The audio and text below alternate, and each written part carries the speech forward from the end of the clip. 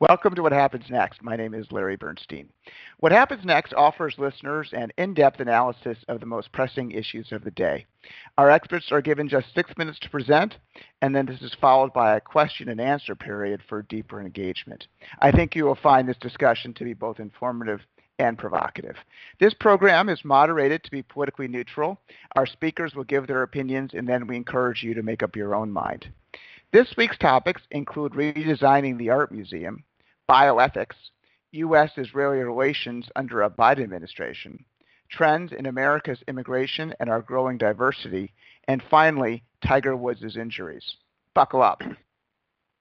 Our first speaker today is Madeline Grinstein, who is a Pritzker Director of the Museum of Contemporary Art of Chicago. You may recall that Madeline spoke on What Happens Next last spring. It has been an extraordinarily challenging time for museums to serve the public because of COVID. With little revenues, museums have to decide who to pay and what art to sell to finance their fixed expenses. I look forward to hearing from Madeline about the growing demands for racial equity in exhibits and staffing. I'm also interested to find out if the art community will tolerate dissent on these choices. Next, we have a panel on bioethics. Our first speaker on this panel is Jacob Appel, who is the Director of Ethics Education and Psychiatry at the Mount Sinai School of Medicine. Jacob has written many books, including Who Says You're Dead? Jacob has spoken twice on What Happens Next, and this time I've asked Jacob to discuss the bioethical issues around the COVID vaccine. Our second bioethics panelist is Jonathan Marino, who is the David and Lynn University Professor of Medical Ethics and Health Policy and of History of Sociology of Science at the University of Pennsylvania. Jonathan has written with UPenn President Amy Gutmann the book Everybody Wants to Go to Heaven, but Nobody Wants to Die. Jonathan will discuss issues related to informed patient consent, high-tech science, and bioethics and public health. That is a lot to cover in the requisite 6 minutes.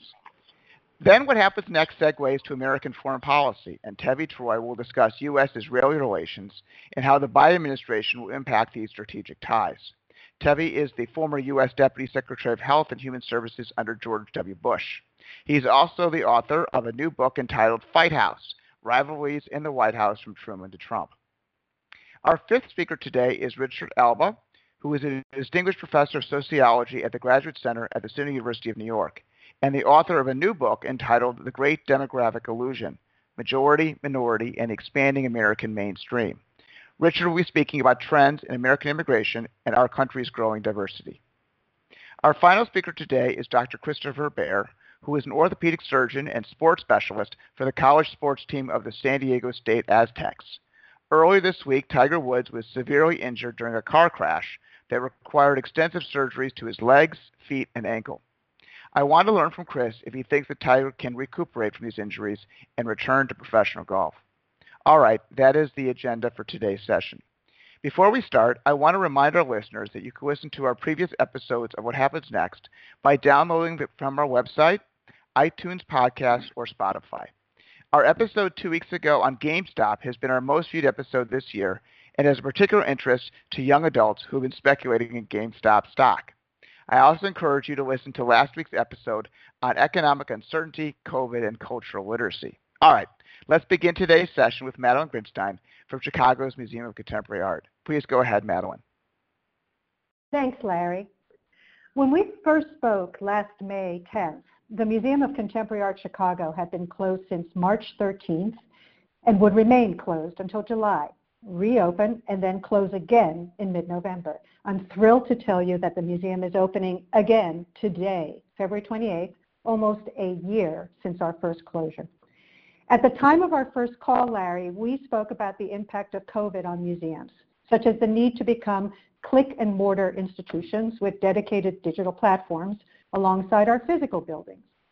Well, 15 days after our first call, George Floyd was murdered in Minneapolis, followed by the year that was 2020. Government, businesses, and cultural institutions all faced a new reckoning over their witting or unwitting complicity in the perpetuation of systemic racial injustice and structural economic inequity. As a result, as we sit here today, every museum in the United States is charged with a COVID and equity mandate. That is to say, whatever your mission may have been, You now must reconsider it given the impact that COVID and equity are having on your people, process, program, organizational culture, and importantly, your audiences. This will likely result in a very different set of investment and operational decisions regarding the museum's staffing, collection, exhibitions, and art history telling. What does that mean in terms of leading a museum? Well, fundamentally, it comes down to this. Our understanding of who we must care about, on whom, and whose stories we must spend time and energy and resources has changed irrevocably and deeply. The pandemic made two things clear. The first is that we are deeply dependent on each other, which has led to intensified calls for an equality of condition and esteem. Secondly, the pandemic demonstrated that inequality is not an abstract idea.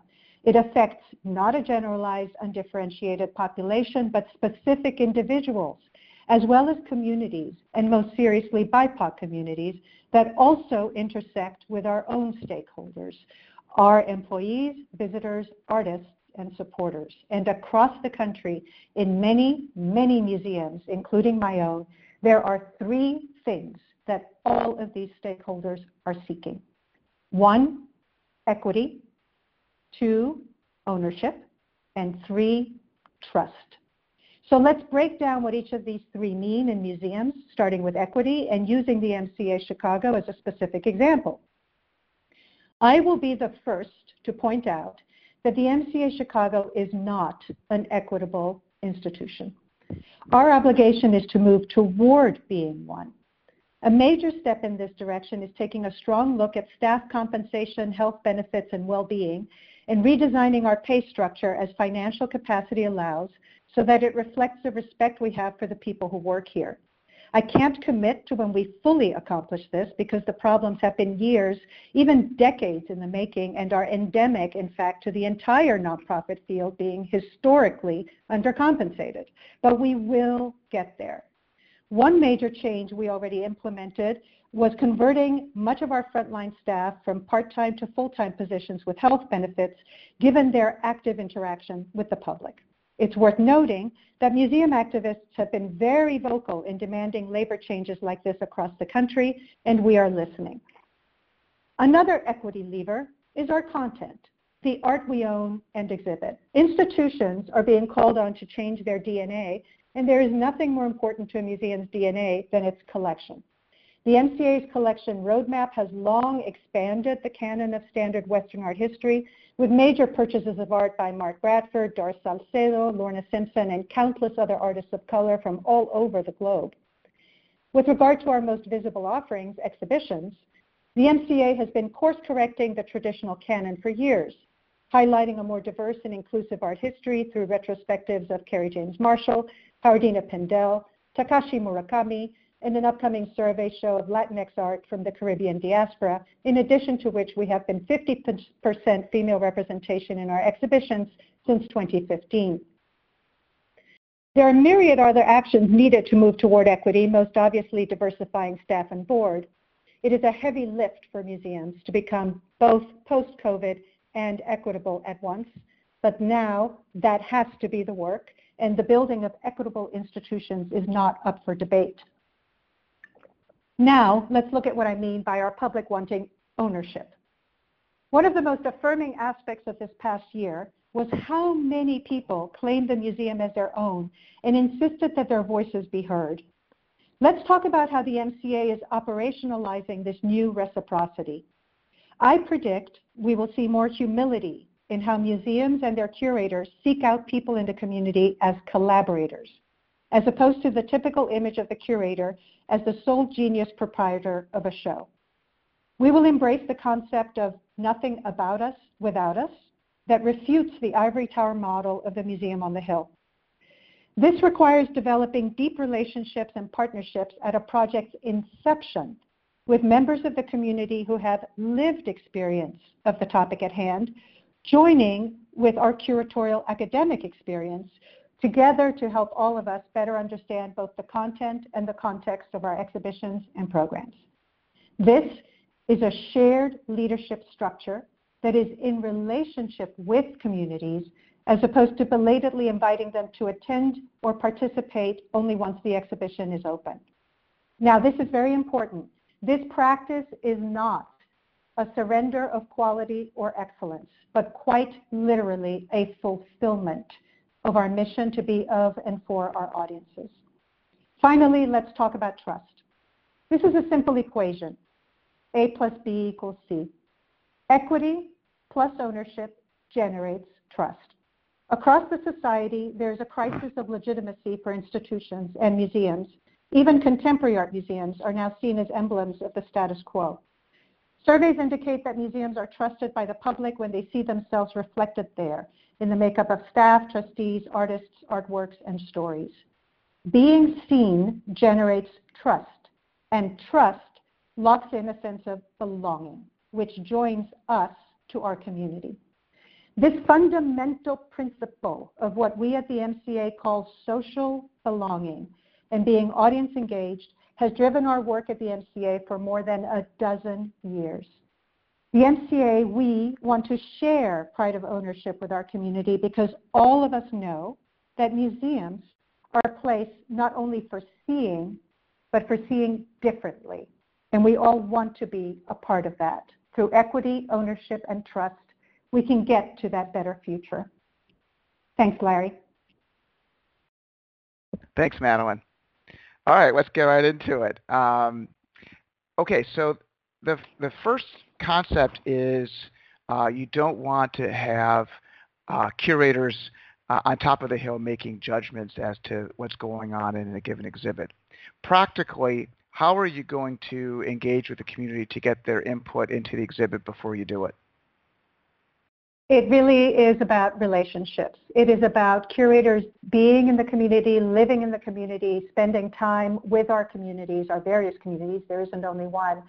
And trust is a kind of a cart and horse situation where you have to spend time within those bodies and those communities of interest in order for people to then gain your trust. And then a conversation begins. So, for example, rather than opening a show and then having, let's say, a panel of experts from all over the country and from here expound on the exhibition, why not have that panel happen first, 3 years ahead of the show, which is usually how long it takes to make an exhibition, and have that expertise actually funnel and inform the outcome of the exhibition? Mm-hmm. Let's use an example. One of my favorite exhibits I saw at the MCA recently was for David Bowie. David Bowie, I thought it was just fantastic. It had his music, it had his art, it had his vision. First, I mean, as a white male, is that problematic to have an exhibit on his work? And second, if it's not problematic, how would you engage with your community to decide if that topic was worthy of taking down basically the whole museum, and how would you engage with the community to do that? Right. So if I had to do it all over again, Chicago being the musical, magical place that it is, I would have asked Chance the Rapper in Common, what should a David Bowie show look like? And it might have possibly looked very different. And as you know, David Bowie was one of the most popular shows in the history of the museum, so it did actually very, very much resonate with the community. And I think that the reason that it resonated among many other things is that it did have music as a focus. And I think that that resonates very, very much with the city that is Chicago, not to mention this country. But you see what I mean? Like, you begin with the experts within your community rather than presuming that they will like what you're going to show them. You know, what's great about the MCA is international and other American tourists are very active participants in your audience. How do you think about making them happy and encouraging them to come visit in case their interests are different than, I'll call it, the local community? Right. I don't believe that there is first of all, I don't believe that there is much of a separation between local and global. You know that word global. Chicago is an incredibly sophisticated community, and yes, the work is on the ground, but it also resonates, with the concerns of people all over the place. Secondly, back to COVID, we're not going to see the return of tourism until 2024. And that the fact that tourism constitutes for us 50% of our audience for pre-COVID and for other museums more so, you better start focusing on your local community. If at the very least because your values depend on it, but also because frankly it's a good business model. This is Richard Madeline. Alba. I'd like to ask you a question, Madeline, if I may. First of all, I want to, I think that you're aspiring to something that's extremely ambitious and farsighted. But as looking within my own discipline, I notice a kind of an oversight of sorts, and I think that in terms when my colleagues think about rectifying injustice, they think in terms of peoples of color, and they treat whites as an undifferentiated kind of dominant group. And I find that a bit problematic. And I wonder kind of how, in thinking about bringing in new communities, is that also applied to differences among whites? And could you speak to that? Well, frankly, we are at a moment where we are looking at a history where white people have been in the driver's seat for a really, really, really long time. And I believe that it is salutary to look at other histories and to bring other histories into the fore. And also to the fact that, as I think one of you may have mentioned before we got on, being on our way to a majority-minority society, again, this is looking at a more diverse and inclusive art history, that a more inclusive and diverse art history. We are also being smart in terms of our relevance and our sustainability. We have historically, museum audiences are in a kind of majority approximation public. According to the American Alliance of Museums, the data describes our core museum audience as 91% white. Meanwhile, today's minorities will be a majority in our country by 2045? So if you're not convinced that museums need to center equity because they need to live their values, then at the least let's understand the business case for doing so. Otherwise, we will really be irrelevant. And it isn't just diversifying our histories; it is making a more inclusive art history. There is I'm room. not challenging this that. Is not yeah. this is not a subtractive exercise. This is not a subtractive exercise. This is not a sum zero way of thinking about it. This is an expansive exercise.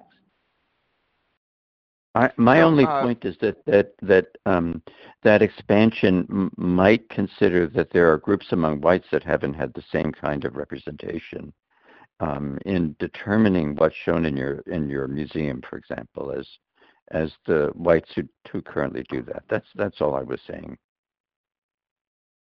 I'm not sure what whites you're referring to, but okay. Okay, so I want to go back to the city of Chicago for a second. So Chicago is currently pretty much a third Hispanic, a third white, and a third black. And our demographics are changing radically. Currently, for the last 20 years, we've lost 10,000 African Americans each year, while the Hispanic population has been increasing even faster. I expect Chicago probably in 15, 20 years to be majority Hispanic. But that basically questions what it means when we think about identity. Who is Hispanic? There'd be a lot of mixed families, et cetera, which will be a topic of Richard's talk. So when we think about identity, I'll start with you, Madeline. You were born in Peru. You grew up in Venezuela. You're of Lithuanian Jewish descent. How do you identify yourself, and how should others identify you in the context of this identity-related art decision? Just use it as an example. Right. I identify myself as a Latin American-born, Western white female, and you can drill down as deeply as you want to into age and so on and so forth. What concerns me about some of the direction in which what I'm talking about is being misrepresented is that I'm not interested in identity politics. I'm not interested in a kind of in that. And when it comes to identity, we're talking about demographics. It's true, but we also need to talk about the fact that we are all of us intersectional. We are also, some of us are also gay. Some of us are less able. Some of us are, and so on and so forth. And all of those constituencies also need to be recognized, honored, understood, and made room for. The ADA Act is obviously a part of that history. What about other museums that may not have the same sort of mission? I'll use two as an example. One would be like the Norman Rockwell Museum.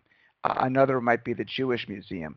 And in those particular ones, obviously one focuses on the art of Norman Rockwell, and the other maybe have themes related to Judaic ideas, culture, and concepts. Right. Do you think that sort of mission is legitimate? Can they continue to go that route, or do they too have to change their? I do think that they need to. I do think that they also need to put the COVID and equity lens on their work, and I also know that they do.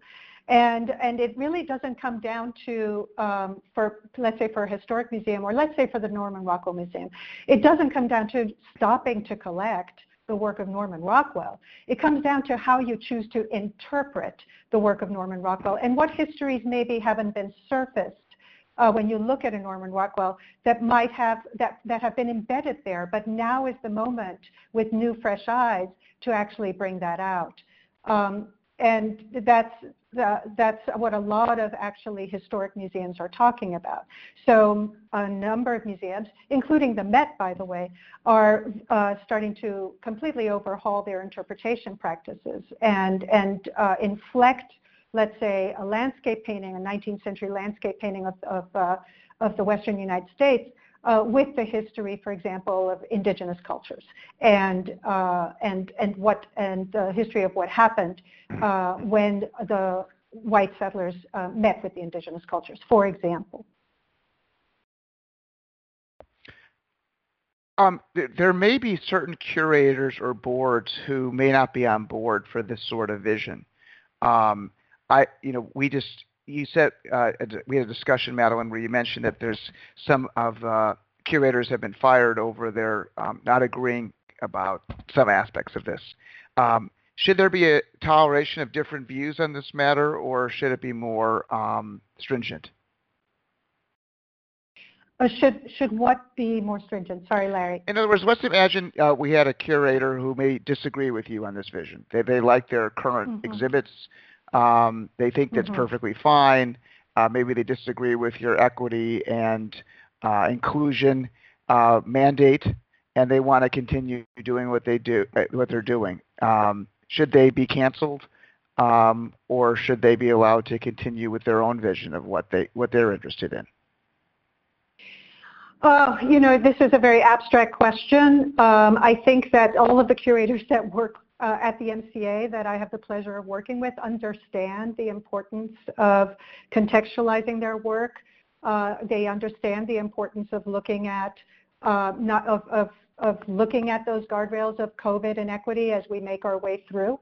I don't know that I'm working with a curator that would insist on a particular way of working that wouldn't have those lenses on it. I'll give you an example that is happening at a non-contemporary art museum. I don't know if you heard about the sort of commotion around the Philip Guston retrospective, for example, which was supposed to be one of 2020's blockbuster art shows and had 4 prestigious stops: the National Gallery of Art in Washington, the Tate Modern in London, the Museum of Fine Arts in Boston, and the Museum of Fine Arts in Houston. And it was, it's one of the great masters of mid-20th century abstract and figurative art. The paintings, however, there's a moment in his career, in Guston's career, Philip Guston's career, where there are depictions of the Ku Klux Klan, satirical, even cartoonish ones that Guston described as self-portraits, contemplating the nature of being evil. They're very much about white culpability, including his own. But given that the year was 2020, the museum decided to postpone the show, and their directors released a statement saying that, you know, the way that we have curated the show no longer given what's happened in 2020, the powerful message of social and racial justice that is at the center of Philip Guston's work needs to actually now be surfaced more clearly and more clearly interpreted. And then they also pointed out the fact that the show was curated by an all-white team. The cancellation experienced a backlash in an open letter by 100 artists, many of them BIPOC. They said that the museums had failed to integrate into their programs the challenge of renewed pressures for racial justice. I feel that what they did instead was to delay the show in order to put that new lens of what has happened to all of us in the last year, to put a new lens of racial justice on that exhibition and have it be more resonant and compelling. So it wasn't, I think, delaying the show did not avoid self-examination or censorship, but there was a misinterpretation of that. So it's to say that conversations about racial inclusivity at museums have been taking place for decades. And it is really about contextualization. It does not in any way, to my mind, undermine the quality or excellence of curatorial work or the quality or excellence of the artwork. And it does not erase anything, it adds. Madeline, thank you. We're going to move on to our second speaker. Thanks, Madeline. Our next speaker and our new topic is bioethics. Our first speaker will be Jacob Appel. Jacob will be speaking about the ethics and efficacy of vaccines. Go ahead, Jacob. Welcome back. Thanks so much. Thanks for having me. So the two topics I'd like to address today are what obligations people have once they're vaccinated to those who've not been vaccinated, and then a bit about the ethics of vaccine distribution and when you should wait your turn and how aggressively you should pursue vaccination. So the first point I want to make is, as an emergency room physician, when I received my COVID shot, which was actually on the second day it became available in New York City, I was extremely grateful. And as long as vaccines are in short supply, I intend to continue engaging in the public health measures that protect those who are further down the vaccination line. Masking in public, social distancing, not hosting large indoor gatherings. But at some point in the not too distant future, hopefully later in the summer, maybe not till the fall, but not forever in a day, there will be enough vaccine for everyone who wants it. But for those who choose not to get vaccinated, COVID will remain a threat. It's unlikely we're going to reach the presumed 80 to 90% level of protection we need anytime soon for herd immunity to kick in. So that raised the question that many in the vaccine line are beginning to ask themselves: what ethical obligations do I, if any, have to those who turn down vaccination when offered? We're likely to face a scenario where vaccines largely eliminate the risk of life-threatening illness to those who receive them, but while they reduce transmission rates, they don't lead to so-called sterilizing immunity. So while I won't get sick, I might still be able to spread, at least some of the time, illness to unvaccinated individuals. Meanwhile, as a vaccinated person, I'm going to want to get back to traveling, hosting parties, living my life at the new normal. So we'll once again face a choice between individual liberty and collective welfare, or saving lives versus preserving freedom. But it's not that easy, because there are going to be some people who probably can't be vaccinated for medical reasons. What do I owe them? Must I continue wearing a mask or hold off partying indefinitely? One can think of the analogy of airlines that ban peanuts on flights to protect passengers with severe allergies, but nobody suggests pulling peanuts from store shelves entirely. What also is to think about the implications of traveling abroad, because even if the vaccine is widely available in the U.S., it might not be widely available in developing nations, and we may have some obligation to the residents and citizens of those countries. We're slowly seeing the concept of vaccine passports emerge. You've seen this first and foremost in Israel, and they're rolling out an electronic verification system. I mention that because in the context of the last talk, we want to think about whether you'd want to impose that in the United States. For example, should museums require you to be vaccinated in order to access their displays? On the one hand, that might keep the people who go to museums safer. On the other hand, it might keep people who are vaccine hesitant, and particularly communities of color, which may have historical reasons for being concerned about vaccines, less likely to gain access. You've already seen the example of cruise lines starting to sell tickets that require proof of vaccination. At the opposite extreme, you've seen several state legislatures now debating, most recently Wisconsin's, whether or not there should be laws that ban the individual businesses from discriminating based on vaccine status. So you've seen it both ways. And there's a particular concern I want to emphasize about creating a society of haves and have-nots that exacerbates existing inequalities. For example, there are going to be communities that are vaccine hesitant because historically the public health officials have lied to them. And maybe we want to give them more time to understand the implications of not getting vaccinated. One can then make a reasonably compelling case for compulsory vaccination on 3 grounds. One would be to protect the medically unvaccinated and the small number of people for whom vaccines are ineffective. Secondly, the willfully unvaccinated may continue to create a drain on resources, requiring more hospital space, diverting healthcare from other needs in the community, or from research for cures for cancer, for example. And third, the unvaccinated may increase the likelihood that variants will emerge in the community that increase resistance, and therefore impact the ability of vaccines to function and then put the vaccinated again at risk. The second point I want to make is we need to figure out at what point you should get vaccinated and to what degree you should wait your turn. We've all seen this chaotic vaccine rollout, governed by a patchwork of state regulations that seem arbitrary and somewhat political. And my concern is they may be inoculating the population overall against public health loss. Now, I realize the logistics of vaccinating more than 300 million people are very challenging, and nobody expected a perfect rollout. Yet it's hard to imagine an approach more Kafkaesque than the current one. Individual states have set their own rules, so as many people know, New Jersey vaccinates smokers, and New York vaccinates restaurant workers and pregnant women, and now Board of Education employees who work virtually. And the District of Columbia has announced plans to vaccinate anyone with a body mass index over 25, which would include me and about half the population, where the average is about 29. The perception is that the system favors individuals, all too often well-off and white, who can sit in front of their computers for hours, logging into scheduling portals repeatedly, and those who have the means to drive long distances for an appointment. Multiple instances have been reported of hospitals and donors and their relatives receiving preferential access. And then, of course, we all know of the extreme examples, the casino magnate who allegedly flew to Canada to poach a dose from Native American elders, the vaccination of young, healthy members of Congress on the pretext of continuity of government, the Department of Defense's proposal to vaccinate al-Qaeda prisoners at Guantanamo Bay, while school teachers and group home residents in many states went without. And the take-home message is that public health policies are not applied consistently or enforced equitably. This already overlays on an existing framework that people have witnessed over the last year. They've watched Hasidic Jewish communities have funerals, and Black Lives Matter protesters march against racism, and motorcyclists swarm South Dakota by the thousands. I don't mean to equate those in terms of value, and some of those movements and traditions may be of more importance than others, but the take-home message is the rules don't apply equitably. And then when you see the governor of California dining out in a restaurant on a lobbyist's birthday, or the mayor of Austin vacationing in Mexico while telling people to stay home, it really gives people pause. Why does this matter?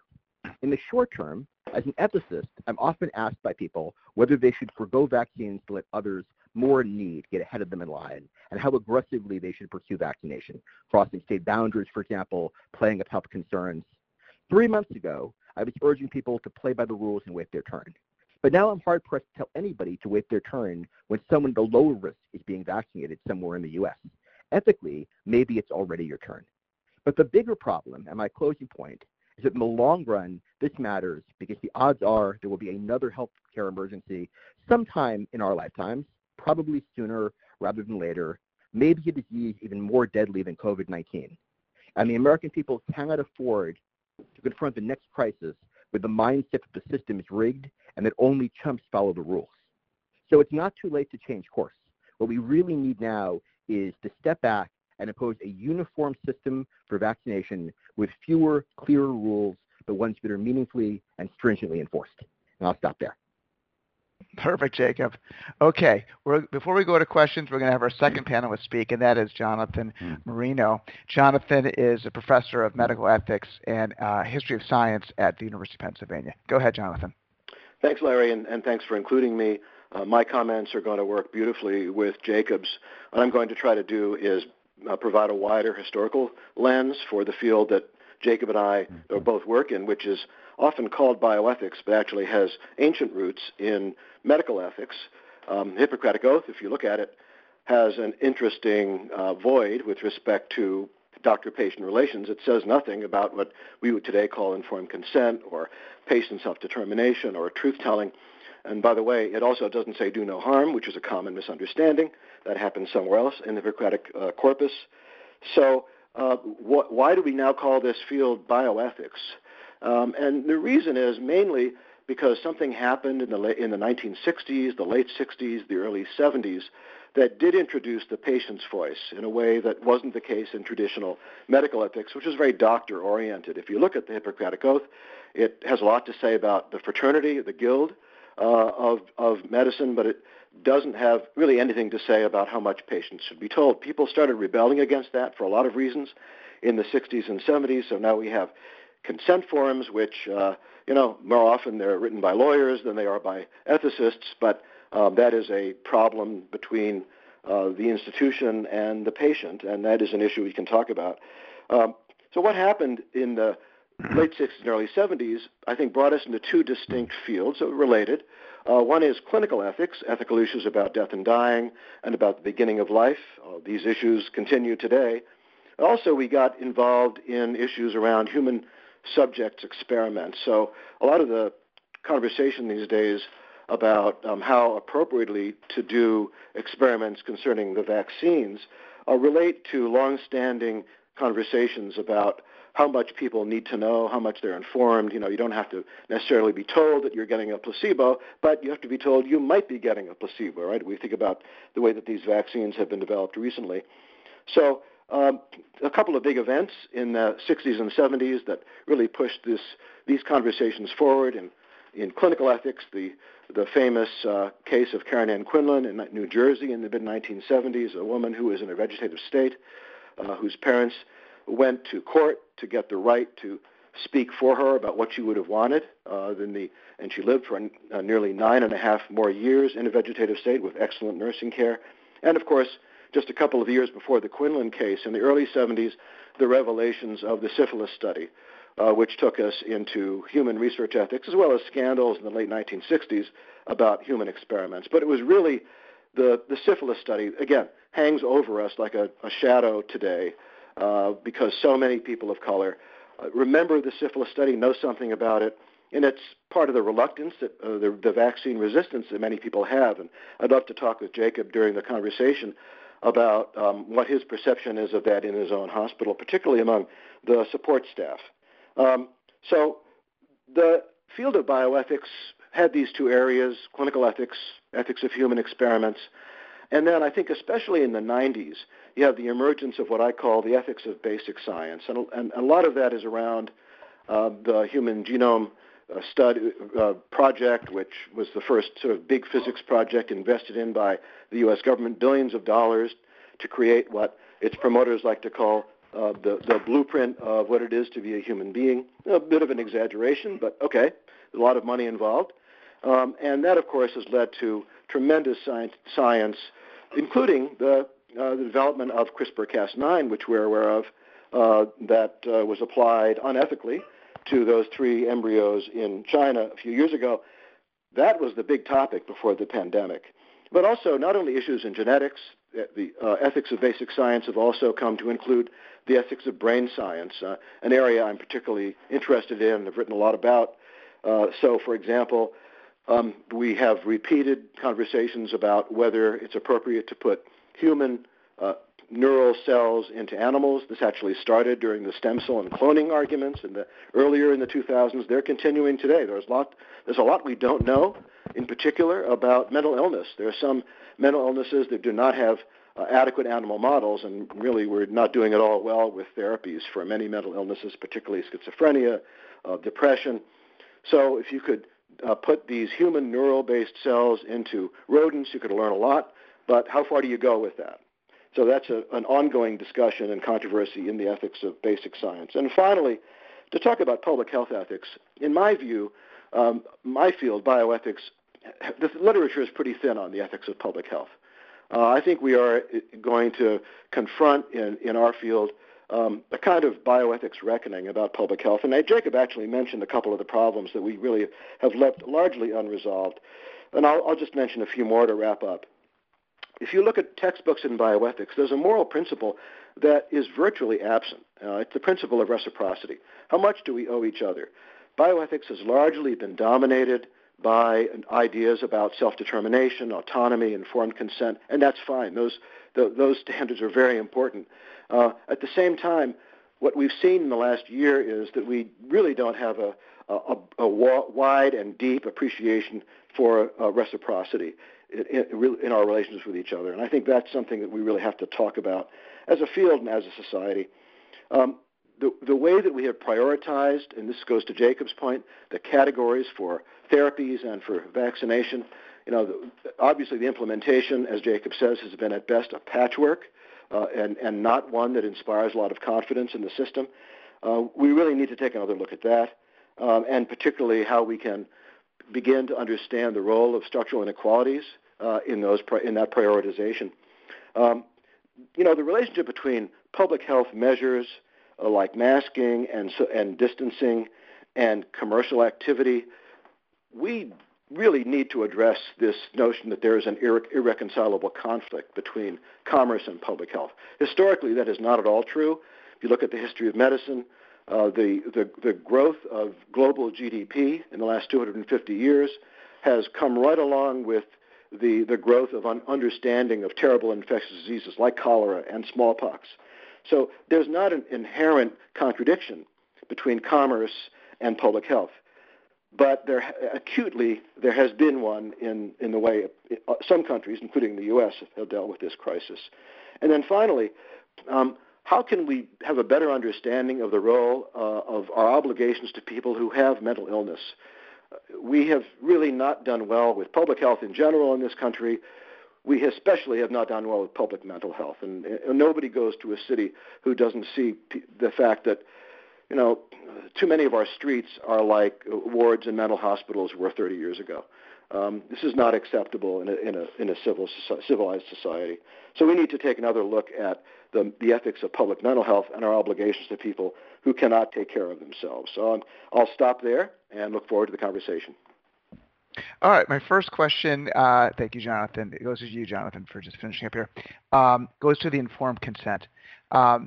We did a book club on boilerplate language a few months ago, and it seems to me that the informed consent documents that you said were written by lawyers, and I'm sure they were, are provided now in every medical experience you have, whether it be at the hospital or at a doctor's office.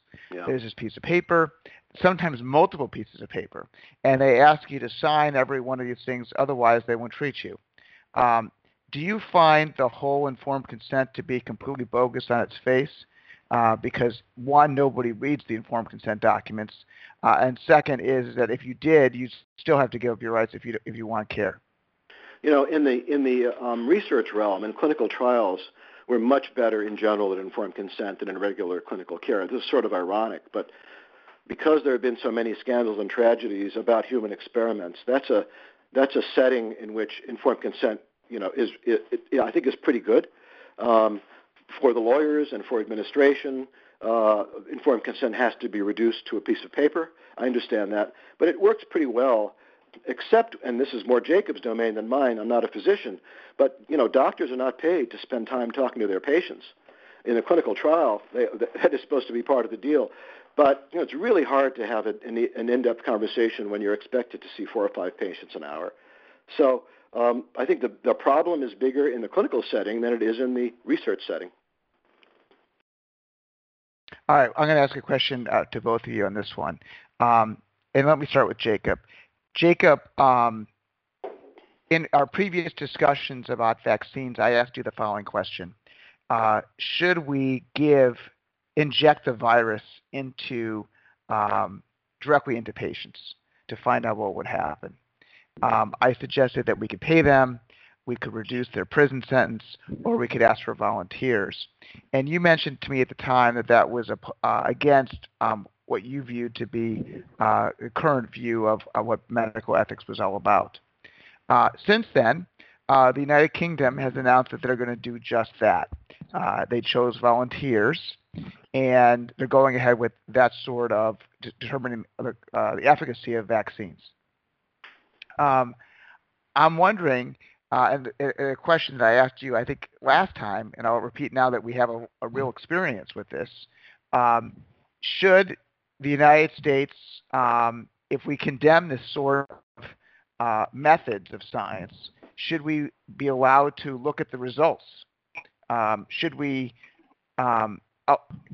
consider it if we don't support morally these type of experiments? Because if we do consider it, then all we're going to do is push these sort of experimentations outside the United States. Sure. So my initial thought is, even though I know the British are running a small human challenge trial, we probably are not at the point where we need to do that yet, and we should give it some pause, because even if we do this study perfectly, we want to understand the implications for how people perceive healthcare and perceive particularly vaccination, and particularly in communities that are often not considered or often are underrepresented. Anybody in your audience interested in the issue of minority attitudes toward vaccination, I urge them to read Harry Washington's seminal book, Medical Apartheid. That being said, and although there is certainly a long history of people engaged in illicit or immoral conduct as researchers having their data used, I think in the framework we have now, if we have the data, we're hard-pressed to tell ourselves, well, we have it, we shouldn't use it because we're going to encourage others to do it if it can save lives. It's a balancing choice.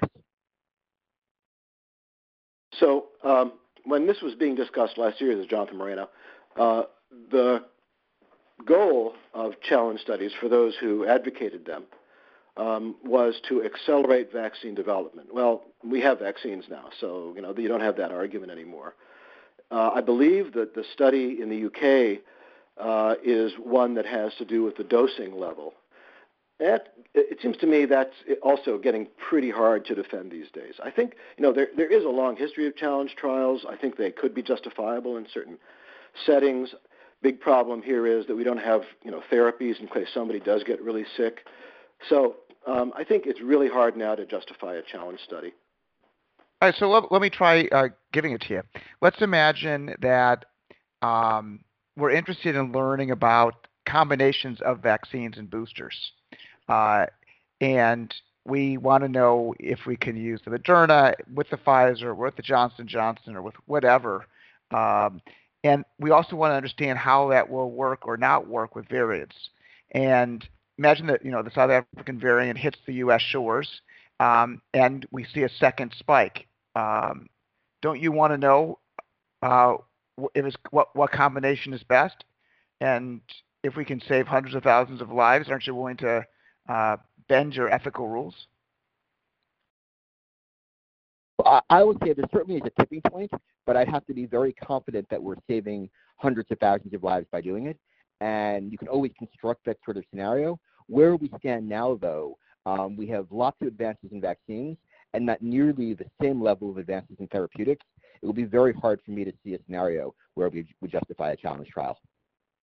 Yeah, I think you'd get some biostatisticians together. I think that a number of those folks would say you can actually figure this out based on getting massive data from the populations that are getting the different vaccines. So I'm not sure you could justify it. A big population study could probably give you that information, I would think.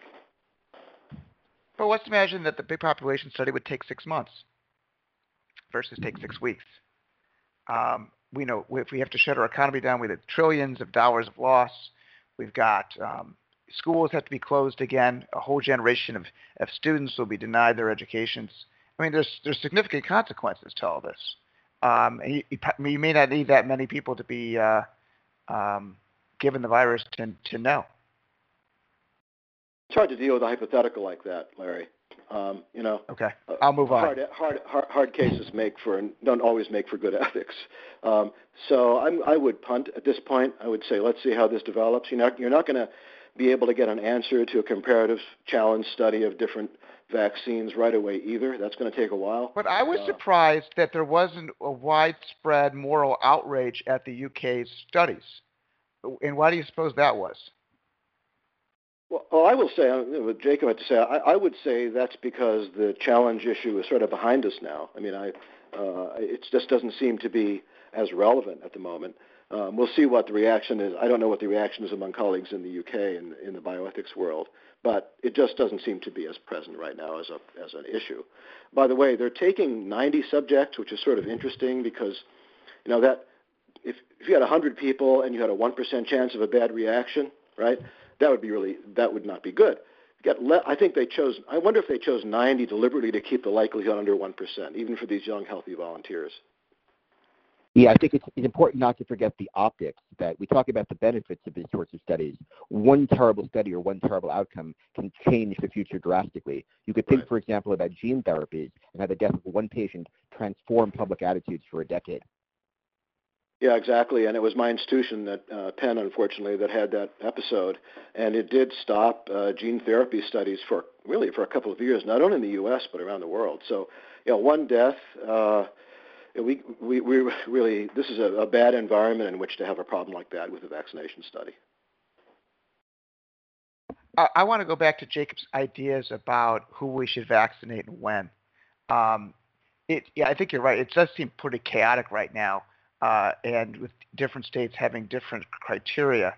How would you feel if we just came up with a first come, first served and get rid of all the criteria? Is that more ethical, or is that a better public policy? Big problem is, many people can't get there. So if your goal is to save as many lives or as many life years, and there's a debate about that, then you're not going to do it that way with first come, first served.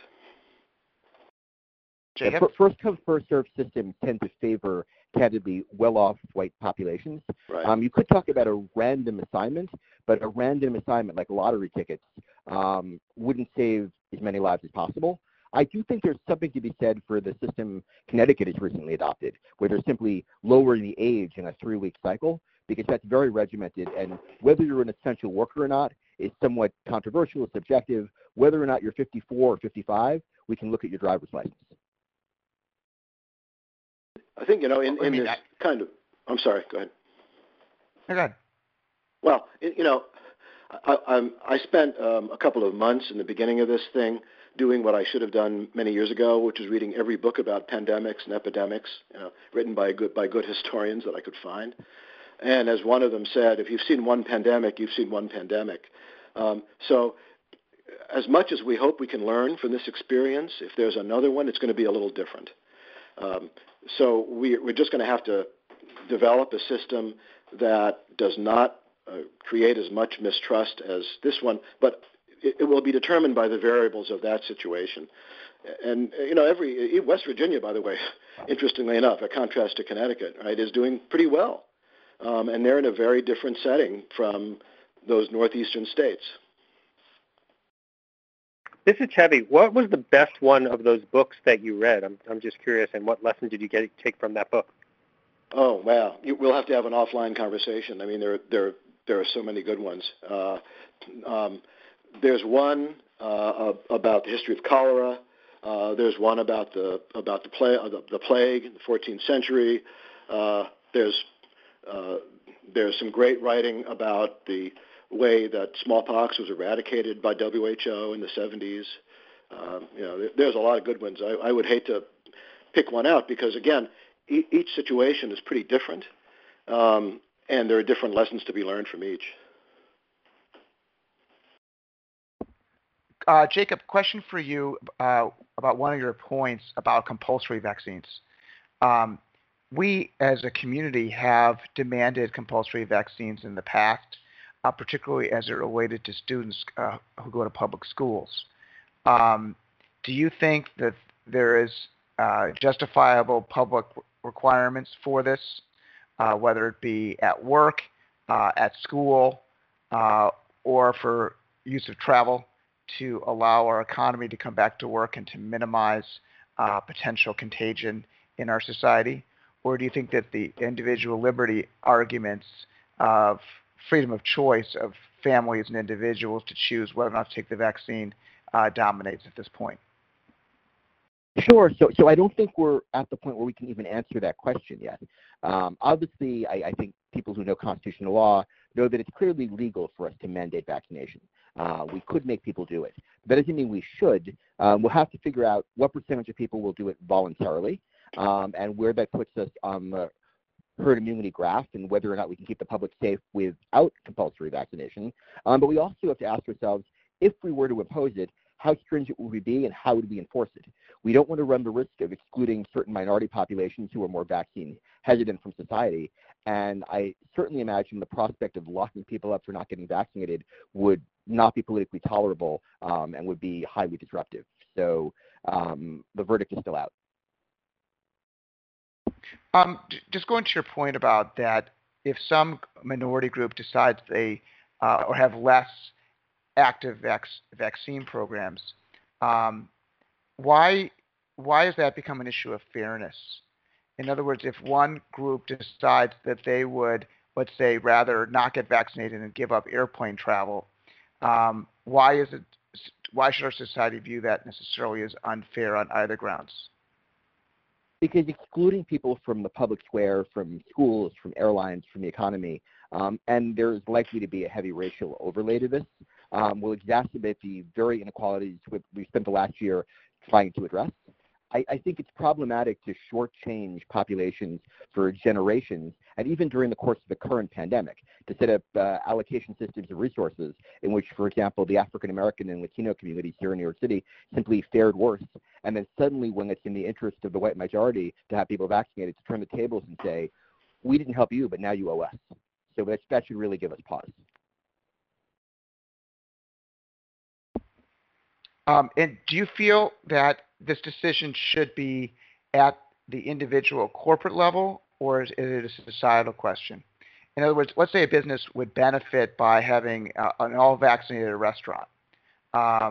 Could they make that demand, or do you feel that is not a decision that individual businesses can have?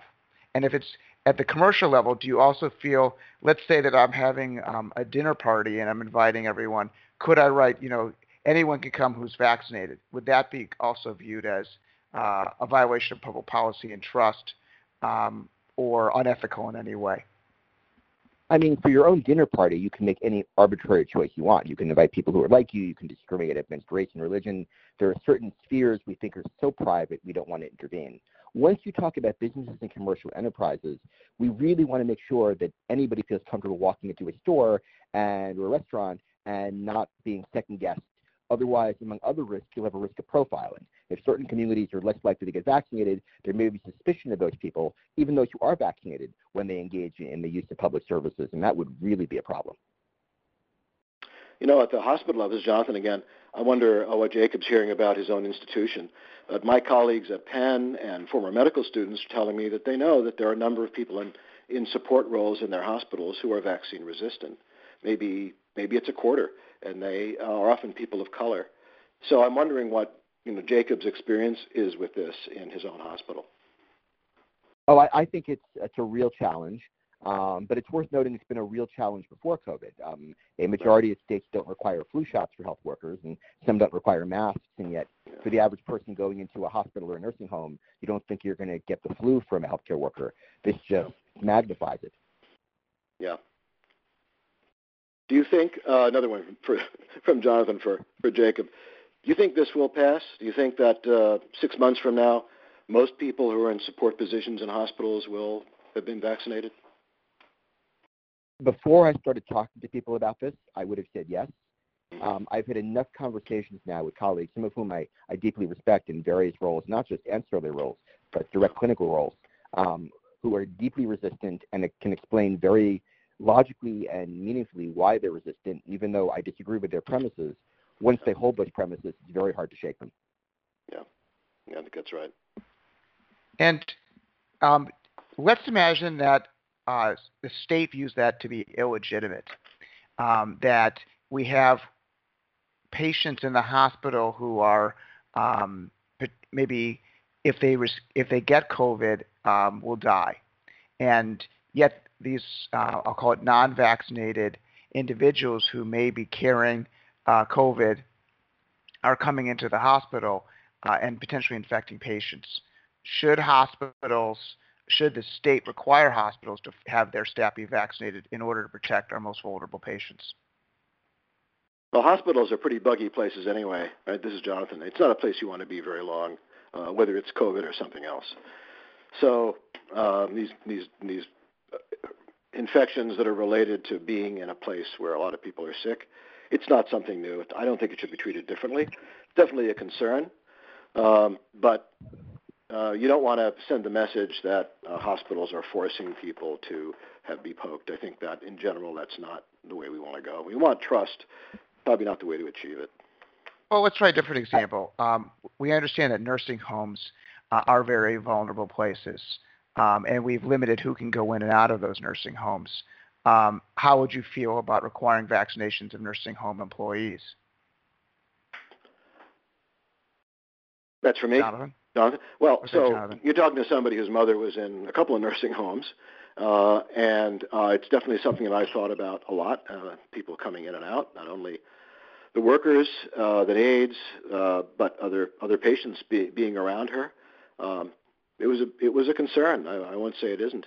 And yet, I wouldn't want the people who were taking care of her to feel as though that they were being forced to do something that they had pretty good reasons not to want to do. So it does put more of a burden on infection control in nursing homes. Many nursing homes are good at that. I think that's where you go with that. And let's say that the nursing home themselves said something like, if you want to work here, then you have to be vaccinated. I'm not saying you have to work in a nursing home. You can get a job somewhere else. I can't risk killing these elderly people. We know, for example, that sometimes vaccines are more effective with young people than older people, and that they're incredibly vulnerable to these diseases. Look, I'm not saying you have to get it, but you don't have a right to work here. You're an at-will employee.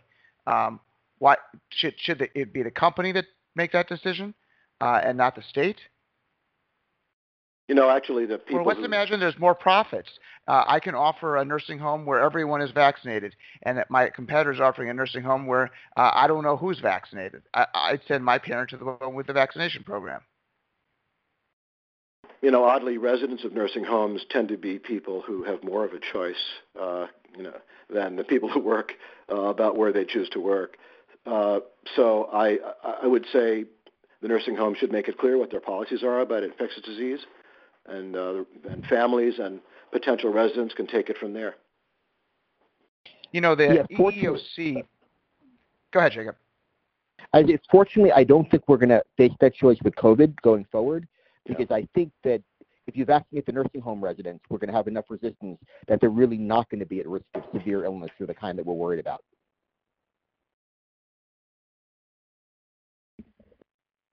All right, let's try the public schools. Historically, we have required students and I think faculty to be vaccinated in public schools. Do you think it makes good public policy sense to require vaccinations of children in our public schools? Jacob. So from a ethical point of view, I can see a scenario where that would be desirable in the long run once there's more faith in the vaccine. But when you have poll data showing that 20, 30, 40% of people might turn down the vaccine, particularly for their children, you don't want a scenario where 40% of the public doesn't feel comfortable sending their kids to public schools. So I don't think we're anywhere near that yet. Let's imagine I don't know if we had similar surveys for MMR or polio or whatnot. Yet we've gone ahead and done it anyway. And to my knowledge, they've gotten the kids vaccinated. Why do you think that if given the choice between sending your kid to school, that they would be so adamant that they would choose not to do that? And alternatively, why don't we just create a virtual school for those children who are unwilling to take the vaccine? In lieu of shutting down all schools in the meantime. Well, I taught at a University of Virginia, that definitely had students who came from homes where the parents decided to have them homeschooled, not only for vaccination, but for other reasons of the kind of values they didn't like that might have been transmitted in their kids' education. I think when it comes to public schools and vaccination, this sends an important message. It is evidence-based. And I think people need to be comfortable going into a public school. The polio case is interesting, Larry, because, if you look at the history of polio, kids were lining up in droves to get vaccinated. And in the beginning, it wasn't all clear what would happen to them. In fact, 10 children died because of a bad lot of vaccines from a company called Cutter in California, which is still cited by people who are anti-vaccination. So the polio case is one in which there was a real sense of civic responsibility to go out and get vaccinated as soon as possible. It was not only willing, there was a real demand for it in school districts. Well, I'm sure there's a real demand for COVID-19 vaccines among kids as well. There may be some children that don't want it, but there's others that I'm sure who would be lining up. Yes, and I would be perfectly happy with that once we had better sense of how kids are responding to being vaccinated. I think we're getting good data now that shows that that's fine. It's really a matter of supply, not demand at this point. Jacob? Yeah, I think the idea of having 40% of the population send their kids to virtual school long term unsettles me for its sociological impact. But I think you asked about the poll data. I don't know the data offhand, but anecdotally, seeing lots of patients and colleagues, there are a lot of people who are perfectly comfortable getting vaccinated for polio and measles, but still aren't ready to get vaccinated for COVID. And that plays into my calculus. Gotcha. All right. With that, we head on to our next speaker, Tevi Troy, former U.S. Deputy Secretary of Health for George W. Bush. He's going to speak about U.S.-Israeli relations under the Biden administration. Tevi, please go ahead. Yes, thank you. I'd like to make 3 points today. Number one is that if you look at the history of infighting in the White House and in administrations, it has disproportionately been about Israel. Israel is more often to be involved in infighting than other issues. Number two is that when it comes to democratic administrations, it's not necessarily a bad thing for U.S.-Israel relations to have infighting. And number three is this can give us some insight into the Biden administration. So let me back up and explain what I'm talking about.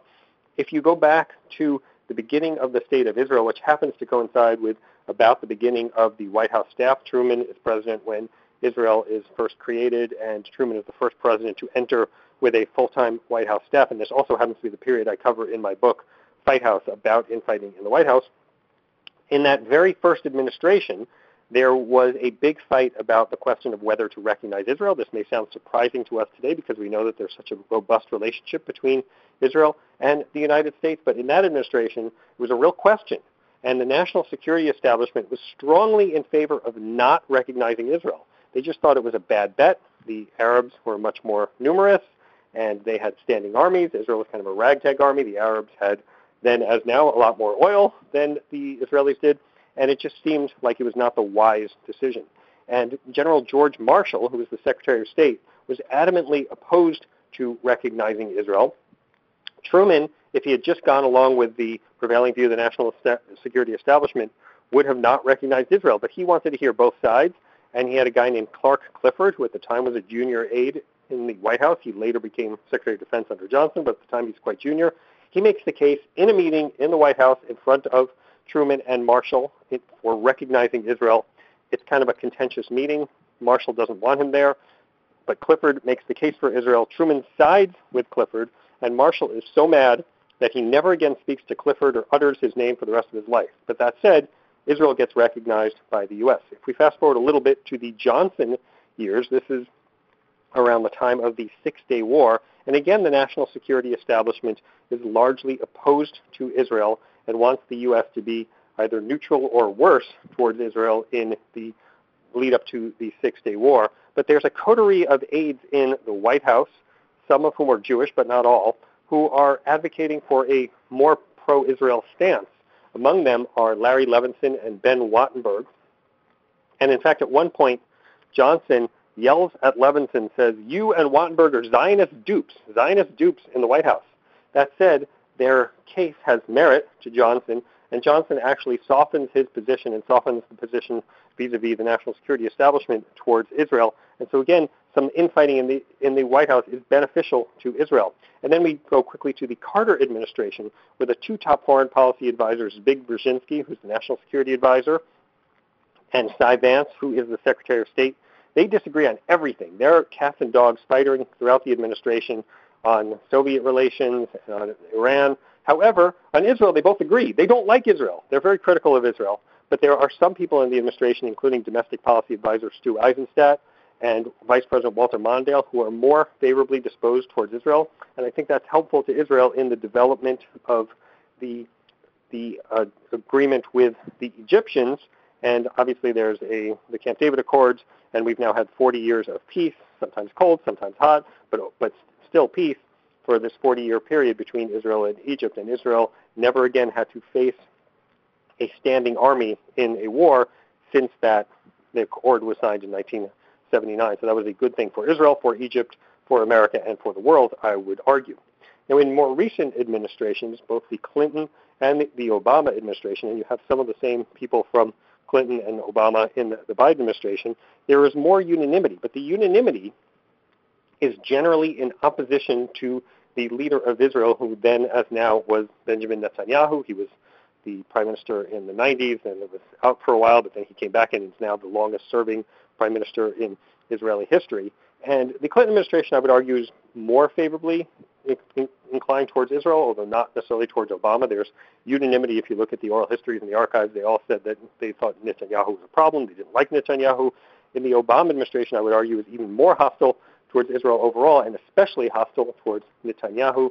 The Deputy National Security Advisor, a guy named Ben Rhodes, supposedly has a mind meld with Obama. And Rhodes' nickname inside the White House is Hamas.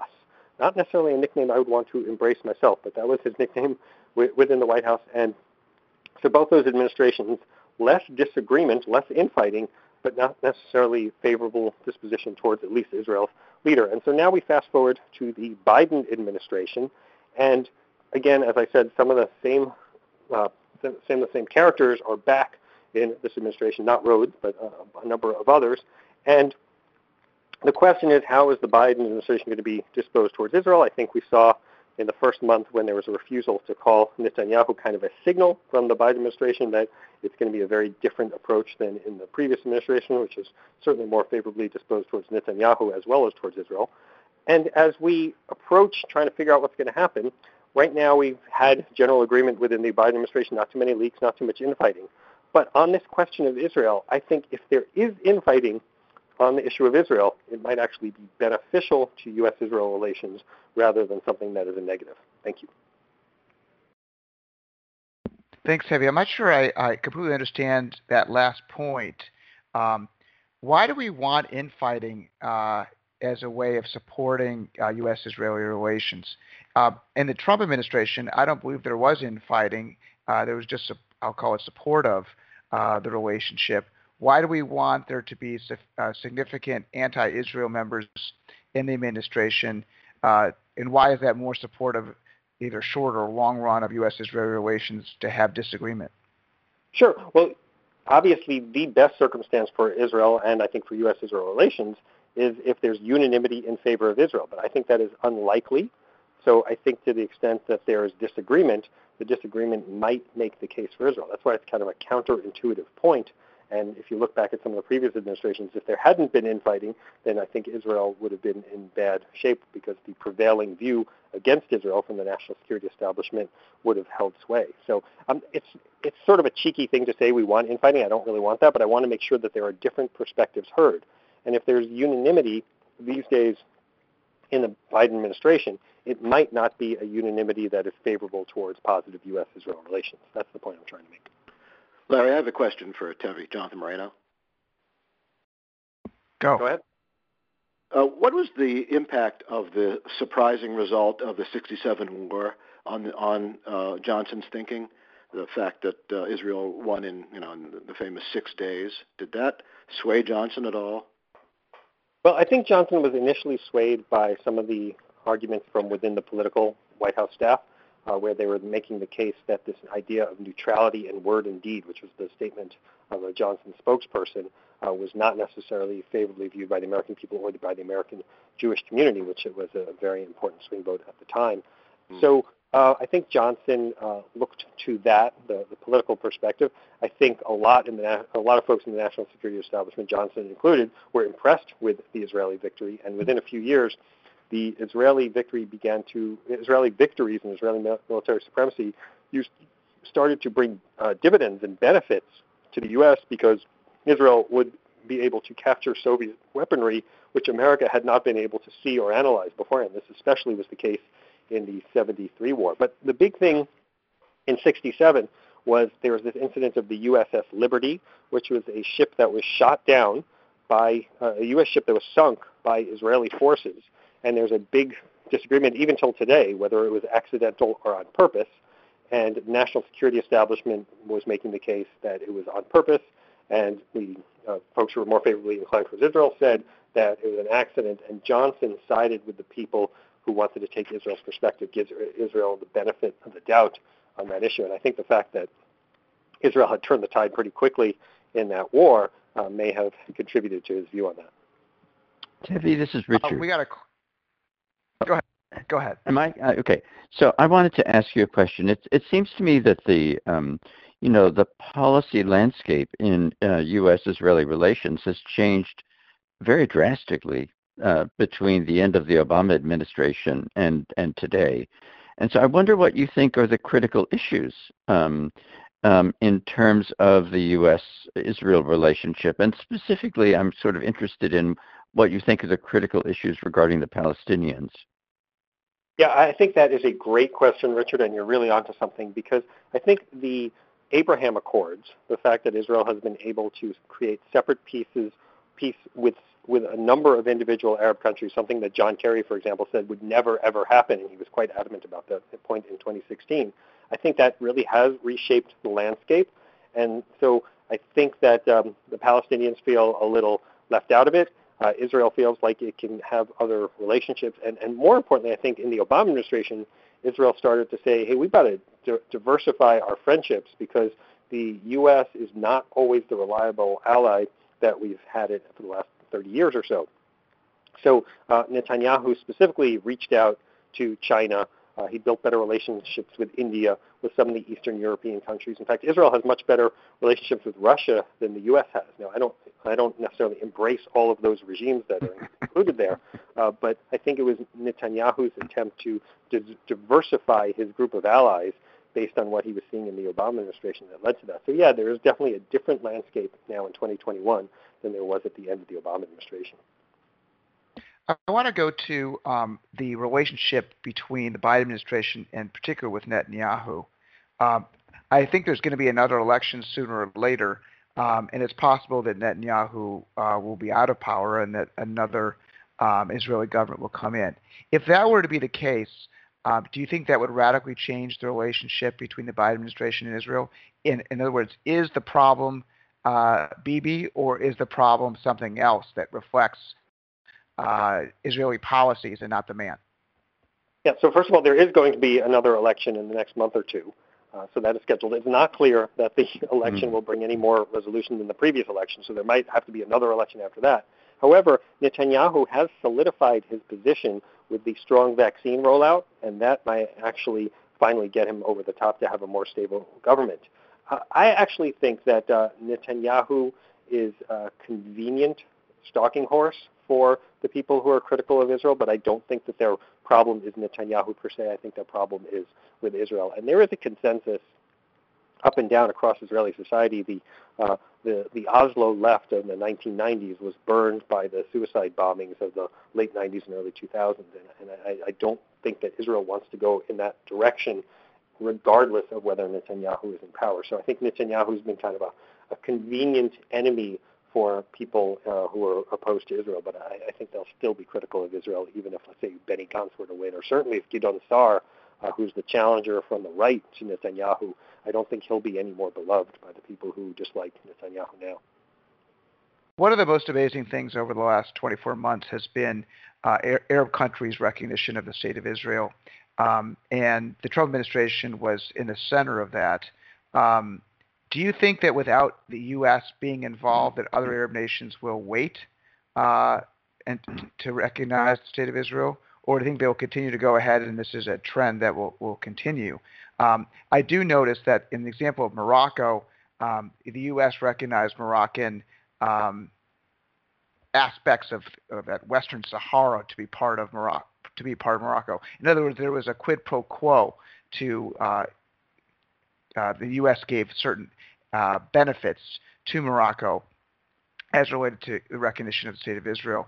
Do you think the Biden administration will continue along that path and offer other Arab nations carrots to recognize Israel, or do you think they're going to wait either for a change in leadership in Israel, or this is just something that they're concerned about? I think it's a great question, because I think that those relationships between Israel and other Arab nations could flower and could continue to grow. And so I emphasize the word could, because the Biden administration has thus far said they don't oppose the Abraham Accords. So it's not the strongest endorsement, but they don't oppose it. And if the Biden administration does want to contribute carrots, there could be more of those new relationships blooming. And in fact, I've spoken to people who were in the Trump administration, said that there are a number of additional nations that are kind of on the cusp of being ready to recognize Israel. But it is really a question of whether the Biden administration is going to say we look favorably upon that, or we just don't like Netanyahu and we don't want him to have any more diplomatic wins. So I think it's an open question, but a very good one.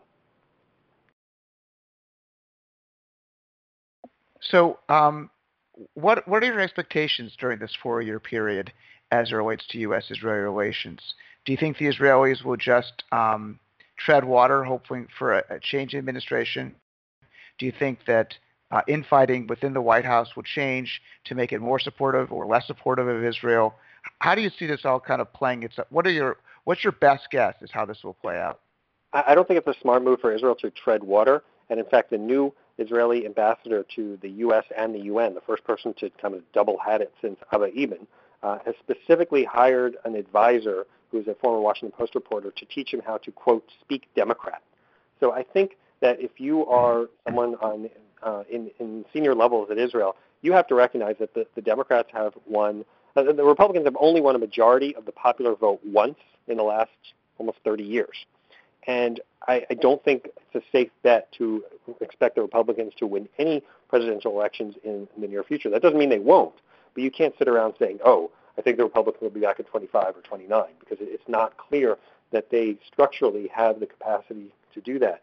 And if the Republicans do win, then given the configuration of the parties right now, and I intentionally was not talking about the Republicans in my speech because it's a Democratic administration, and in 2025 or 2029, or if there is ever a Republican administration, I'm happy to come back on, Larry, and talk about it then. But I think that if you're Israel, you say, well, if the Republicans win, we should be okay. But we need to work on making sure that we're okay if and when the Democrats remain in power. And I think that's how Israel's going to be viewing it. Another topic is Iran.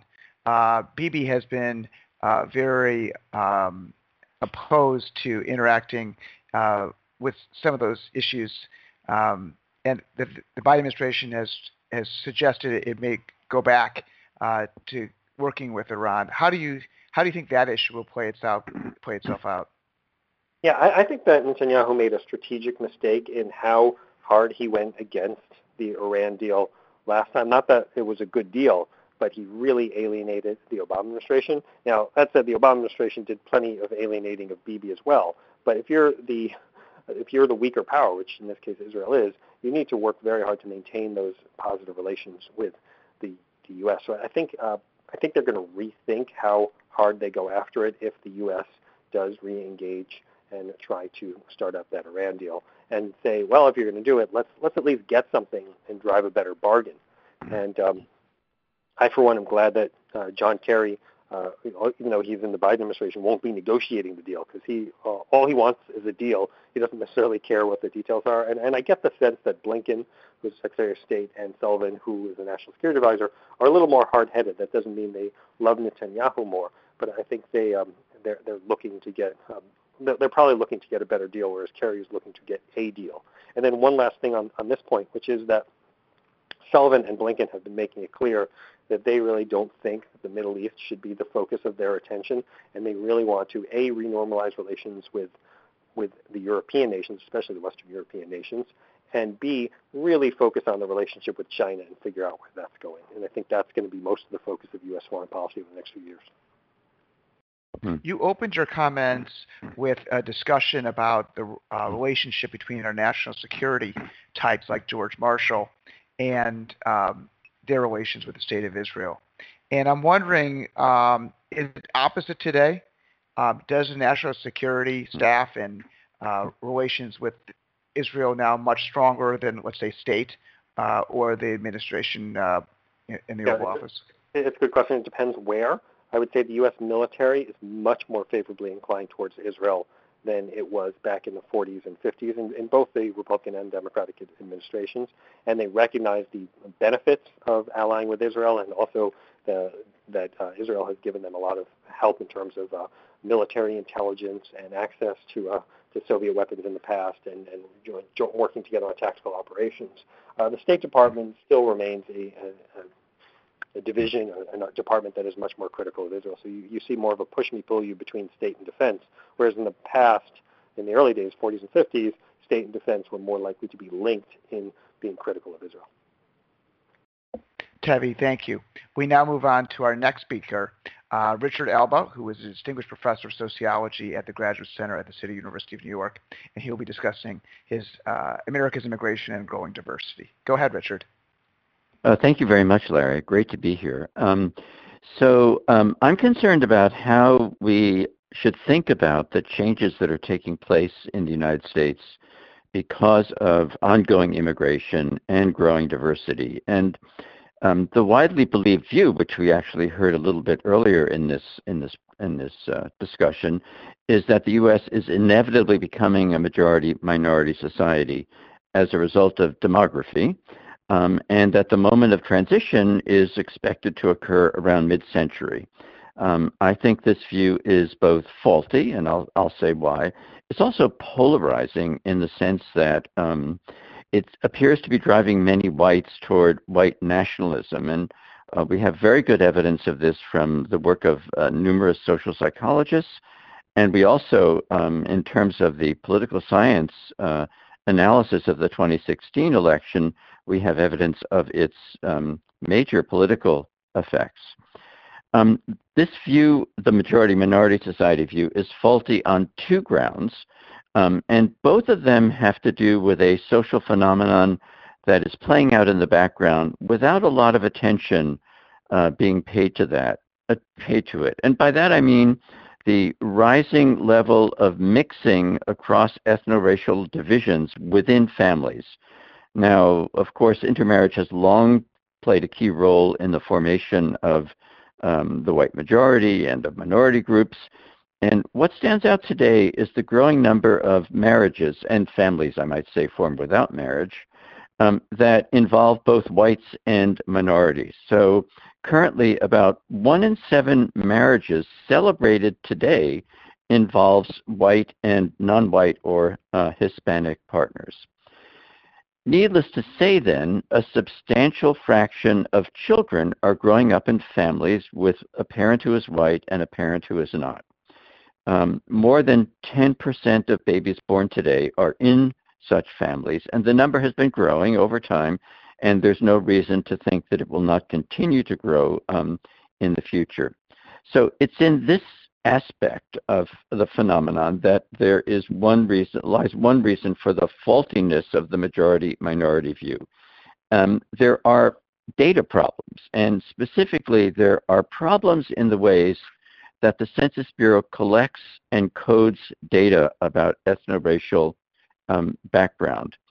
So surprisingly, to me at least, the great majority of children with a white parent and a non-white parent are counted as non-whites in census public data reports, even though their parents usually report them as being white and also something else. The other reason for the faultiness of this view of the future has to do with the social trajectory of mixed minority white young Americans, which is by and large, I would say, completely overlooked in the majority-minority view of the future. that trajectory can be fairly described as one of increasing integration into the white-dominated mainstream, a form of assimilation. And we have a lot of evidence that mixed young people grow up in more favorable circumstances. Their families are better off. They live in more mixed neighborhoods than minority-only youth. They have white friends, even as children. They are more likely to complete college than minority peers. And above all, they have very high rates of marriage to whites. So that is a sign that they are well integrated into social environments with many whites. That isn't to say that they are necessarily becoming white, or at least only white. Now, in my sort of optimistic description of the experiences of mixed young people, I have to note a hugely important exception. And it's one that testifies to the continuing importance of racism as an American problem. And so individuals who have black and white parentage have a very different experience from what I just described. They have frequent encounters with racism. We know, for example, from survey work that they are very likely to report police harassment.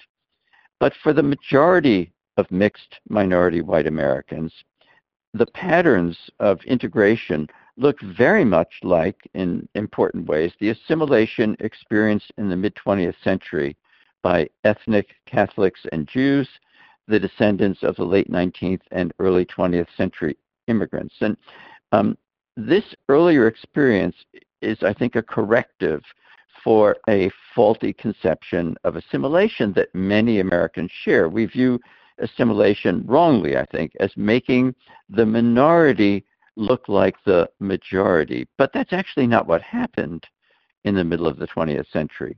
The dominant group through U.S. history up to the middle of the last century was white Christian, specifically Protestant. But the assimilation of these ethnics did not make them become Protestant. Instead, the mainstream society changed, and its identity shifted from white Christian to white Judeo-Christian. And at this time also, ethnic identities like Italian American became acceptable ways of labeling oneself. So this portrait seems to me a likely scenario for the future, and that is to say that the mainstream society will expand and become more diverse, or multicultural, if you will. At least this is going to happen in some parts of the country. And our culture, I would say, already shows signs of this shift. For example, the popularity of Hamilton, the musical, the numerous films now that are now made with only minority leading leads. But there is a paradox, and we are still a society of great inequality, and one where racism makes it very difficult for African Americans and other dark-skinned Americans to participate fully in the mainstream. But we're also a society where assimilation seems open to many descendants, especially of the new immigrants from Asia and Latin America. I'll stop there. Thank you, Richard. I want to start with what is white?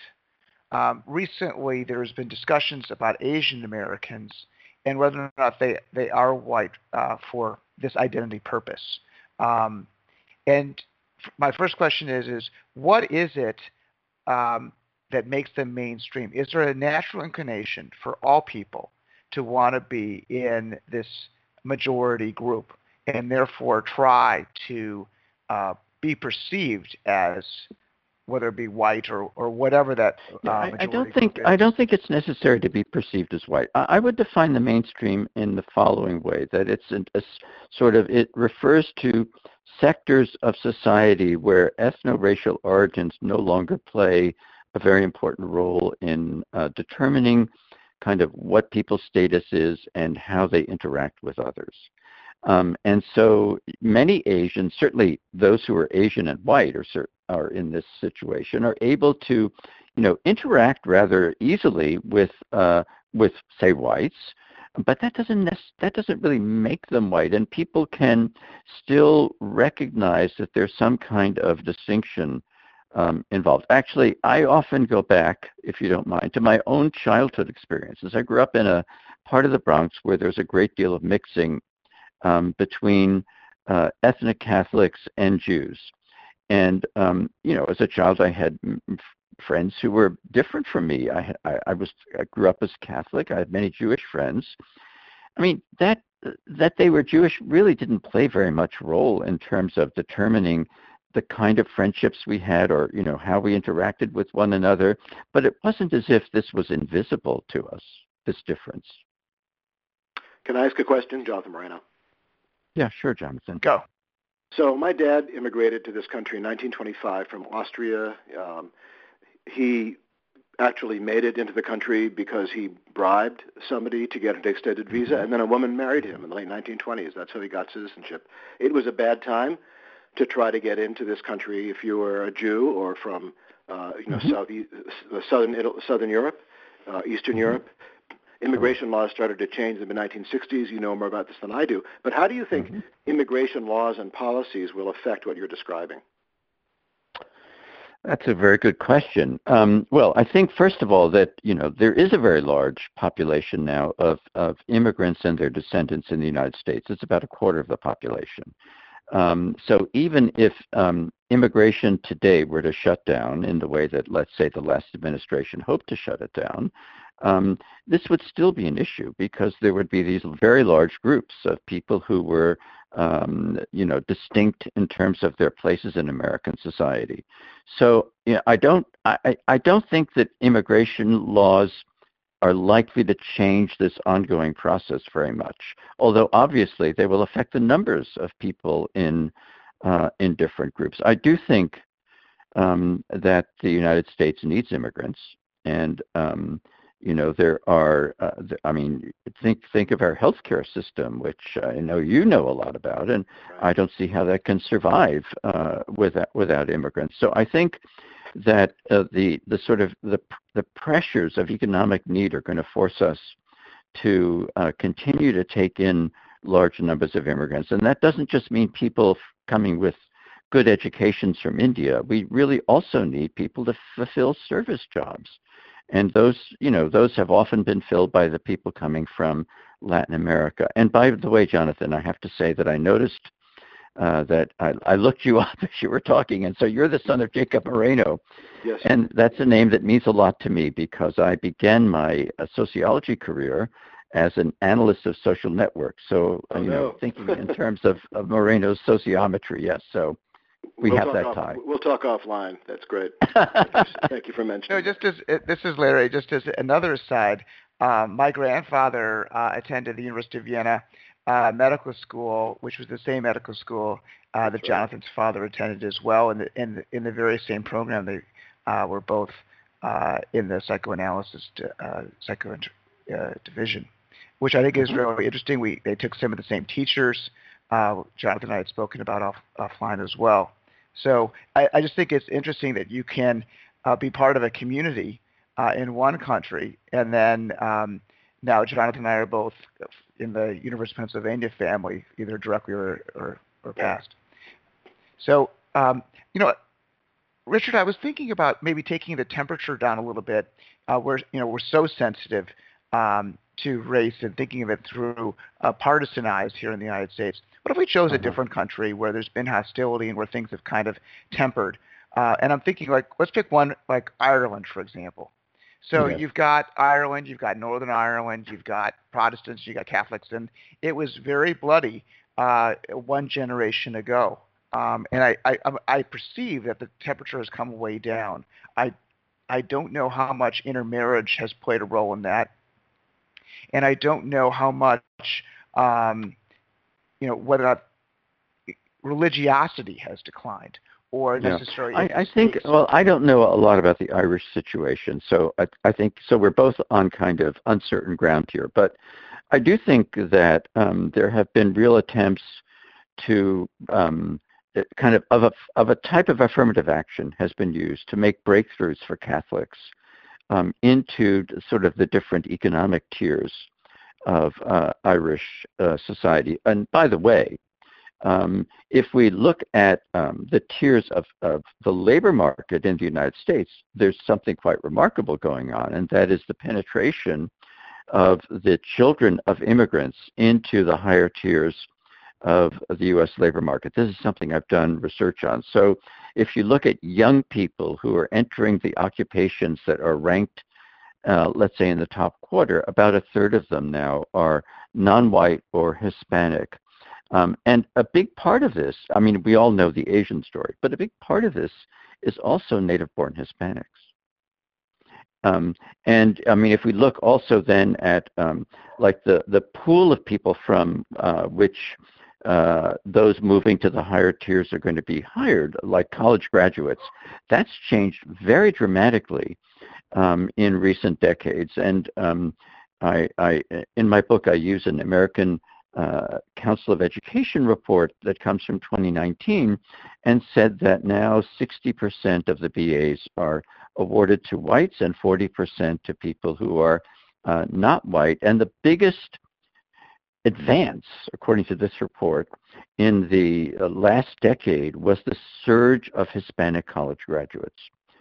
So, you know, I think there's a kind of ongoing process of mobility and integration into the mainstream that particularly affects the children of immigrants. And again, the sort of awful note in this story concerns African Americans because they are not benefiting not nearly as much from the sort of changing diversity in college graduates and in the higher tiers of the labor market.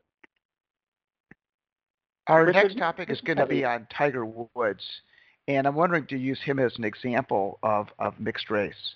Absolutely. In the documentary, he himself says he's Cablinasian.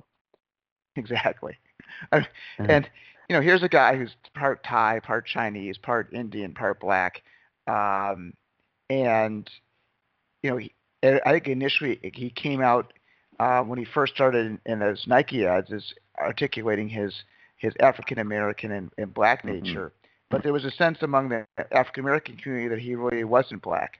How do we think of Tiger as an example of someone who fits this mixed culture, and how the public responded to him?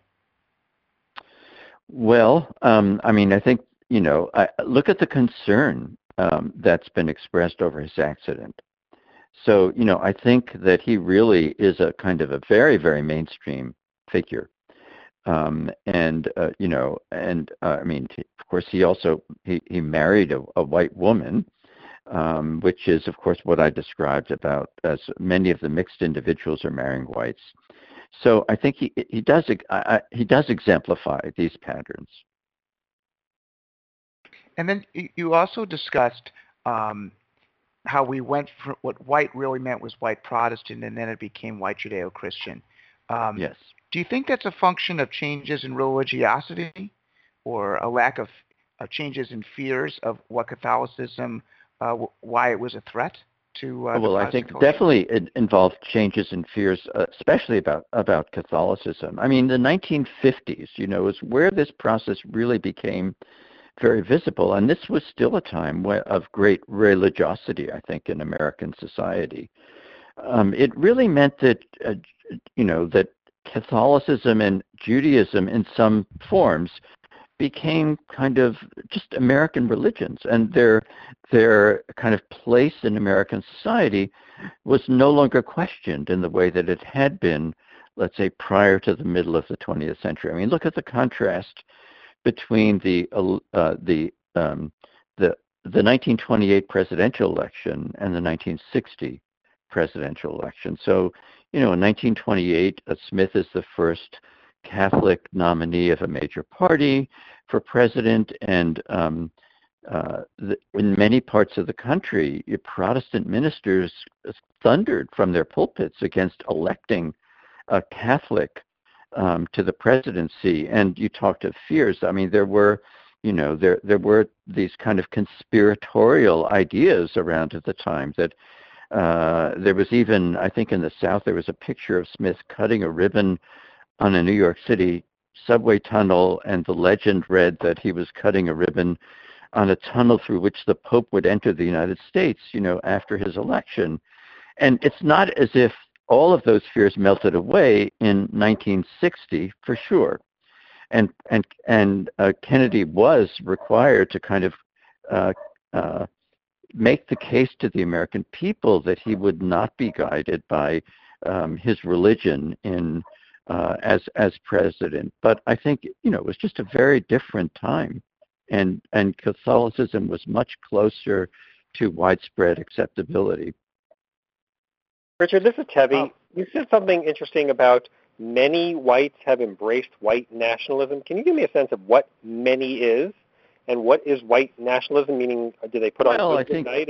Okay. So is there some kind of, I don't want to say justification, but is there a sense of, if you're making whites the kind of the enemy, then people who wouldn't have banded together previously, let's say Polish Catholics and British descended WASP, saying, oh, well, I guess we are in this commonly together because we are seen as the enemy in this society?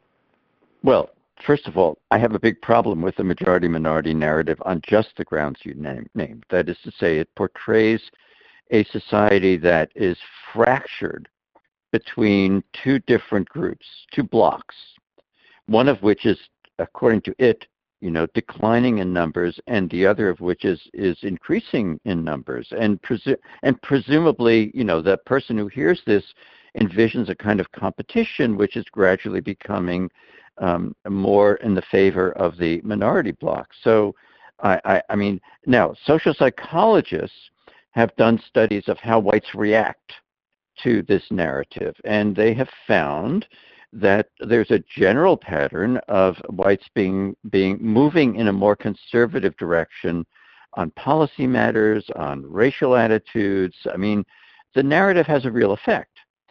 And as I'm sure you know, that the political scientists who've analyzed the 2016 election have said that one of the factors that drove Trump's win was the racial resentments felt by many whites. I mean, presumably these are the people who are reacting most strongly to this kind of narrative of change in American society. I think the narrative is misguided on many levels, but it's simply distorted. It distorts what's really going on in American society, which is that there are these ground level processes by which many people are integrating across these ethno-racial boundaries. Richard, thank you.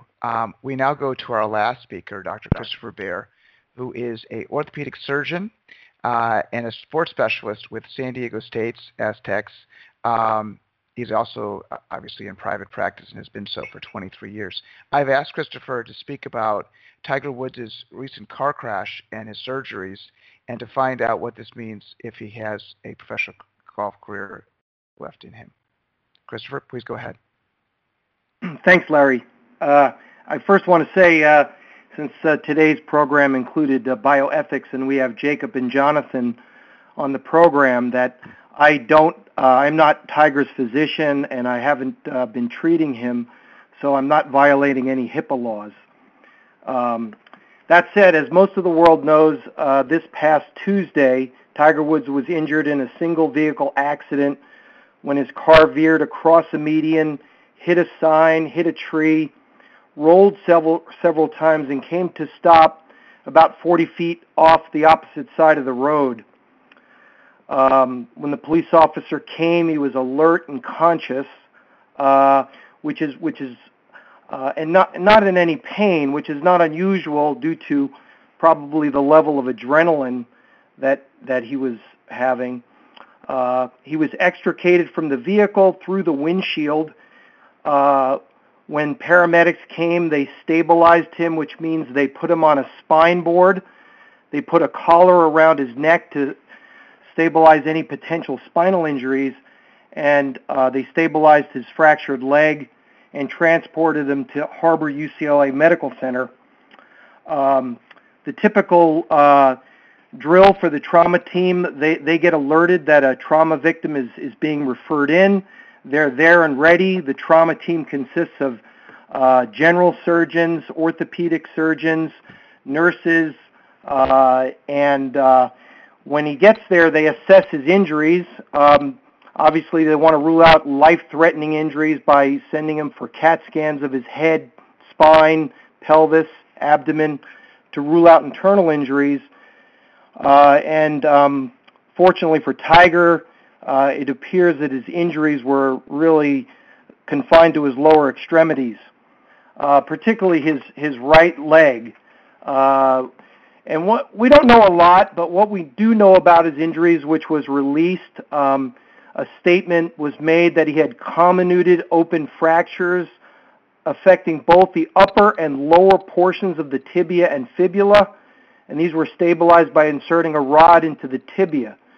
What this means is comminuted means that it's not a simple break with one fracture line. It means that there were multiple fracture lines, and in this case it sounds like the upper part of the shin bone and the lower part of the shin bone were fractured.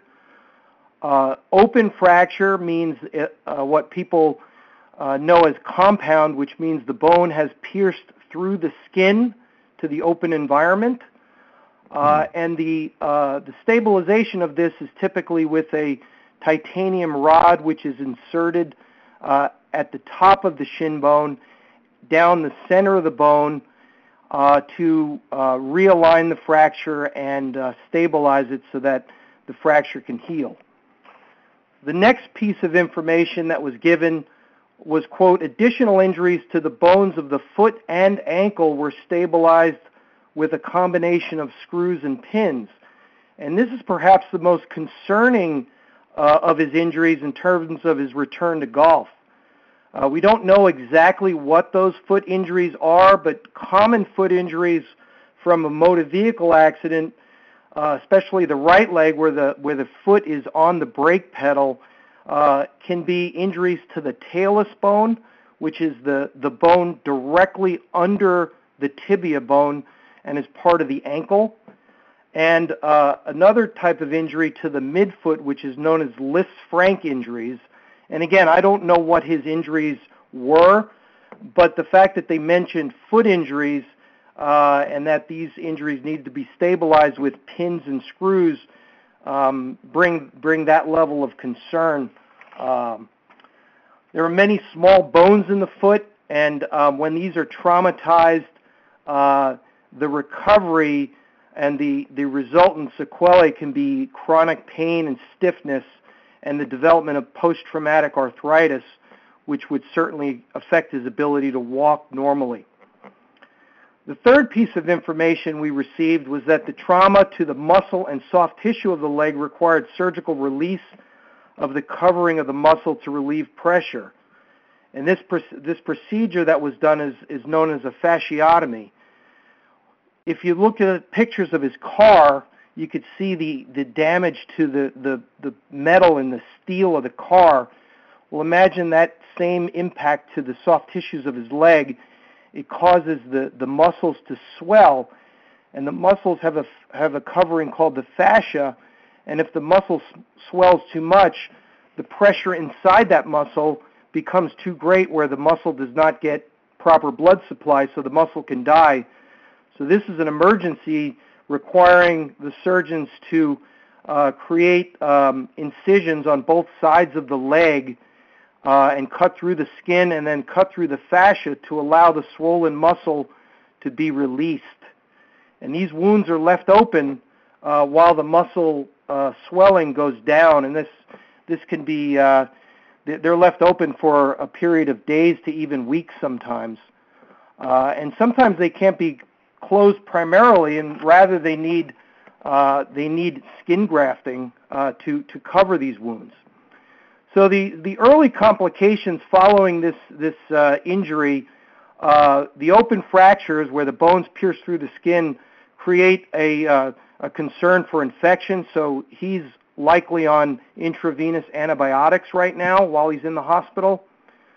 Trauma patients can be affected by blood clots and pulmonary embolism, and so he's likely on blood thinning medication. And these open fractures can cause other wounds and need for soft tissue skin covering, and these are the additional procedures that likely need to be done over the coming days and weeks. So what is his recovery like? The fractures are going to take 8 to 12 weeks to heal. He's going to need protected weight bearing while these fractures heal, which is going to cause his already injured muscles and soft tissues to atrophy. Once his fractures heal, he can begin weight bearing, and he's going to require extensive physical therapy to learn how to walk again with a normal gait and restore the flexibility of his hip, knee, ankle, foot joints, and then restore the strength of his muscles.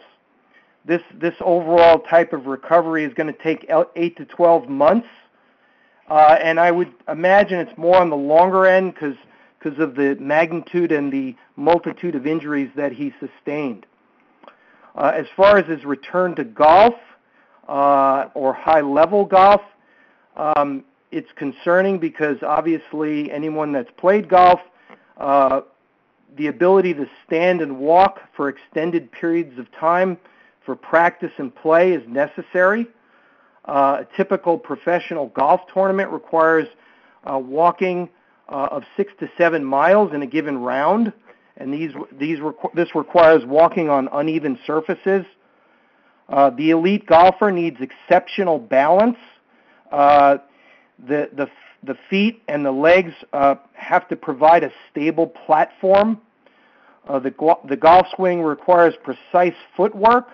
The power of a golf swing is generated in the legs, and there needs to be a reproducible weight transfer.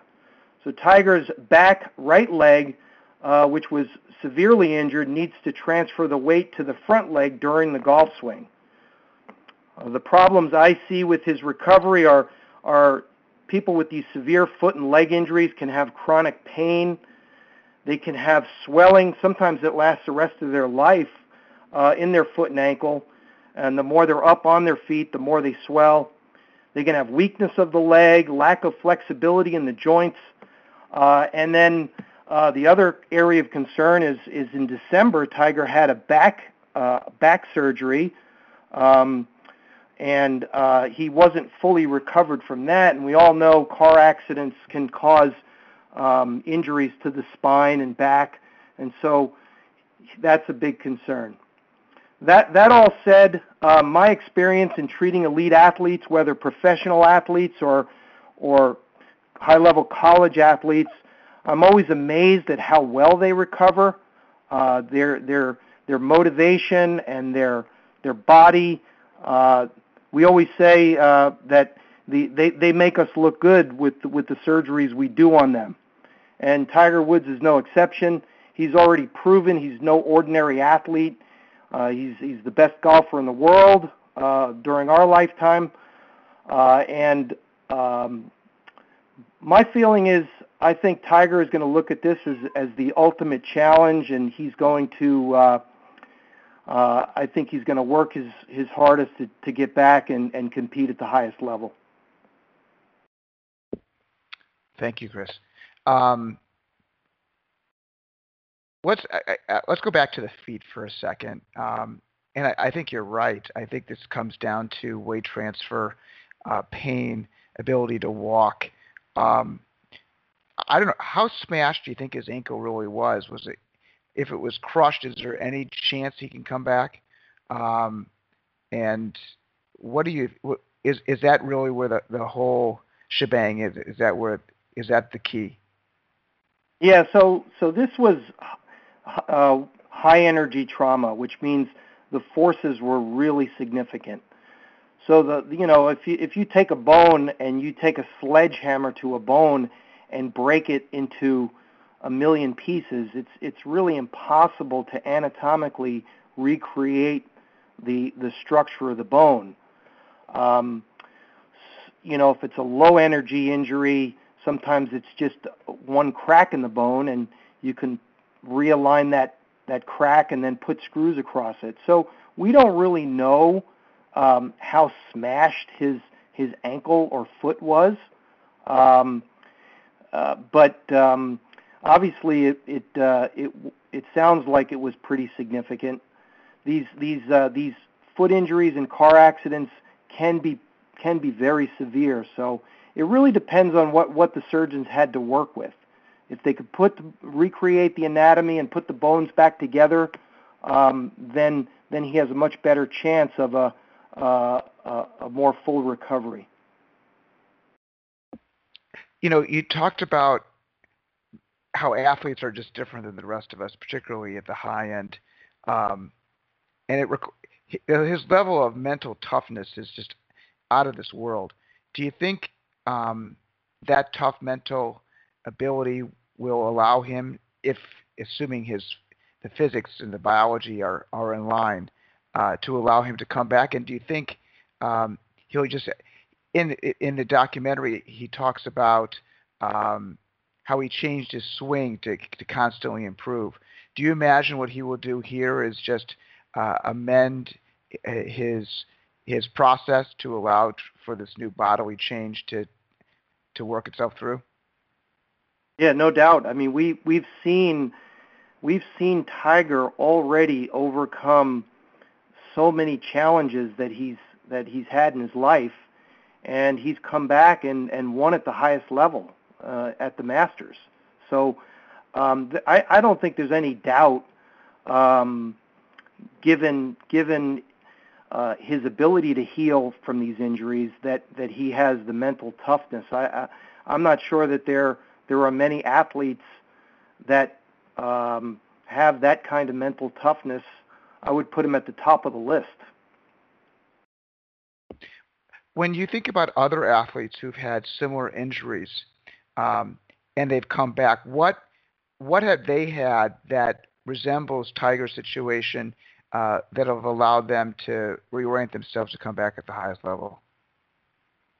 Yeah, so the most recent example is Alex Smith, quarterback for the Washington football team. He had a very severe tibia fracture that was also an open fracture, and his recovery was complicated by a very terrible infection, where he basically lost all of the muscle in and around his leg, and he was treated with free muscle flap and skin grafting. I think he had something like 17 operations, and went to a very specialized rehabilitation center in Texas, and we all saw he was able to come back and play in an NFL football game, which is, by some accounts, maybe more strenuous than golf, although what Tiger has to do is he has to be able to stand and walk and swing at a very precise level over a very long, 5 hours in a day during each round. So it's a little different, but this is an example of somebody who's come back and overcome that injury. Do you think they'll give him a cart? Well, this year, I believe I remember a story where John Daly, who had won the PGA Championship, requested a cart for that major, and he was not granted a cart. There was Casey Martin a number of years ago had a lower extremity problem, and I think legally he pursued and maybe was granted a cart. So I'm just guessing, but I would say that in my opinion, I think Tiger would work towards, if he's going to return without a golf cart.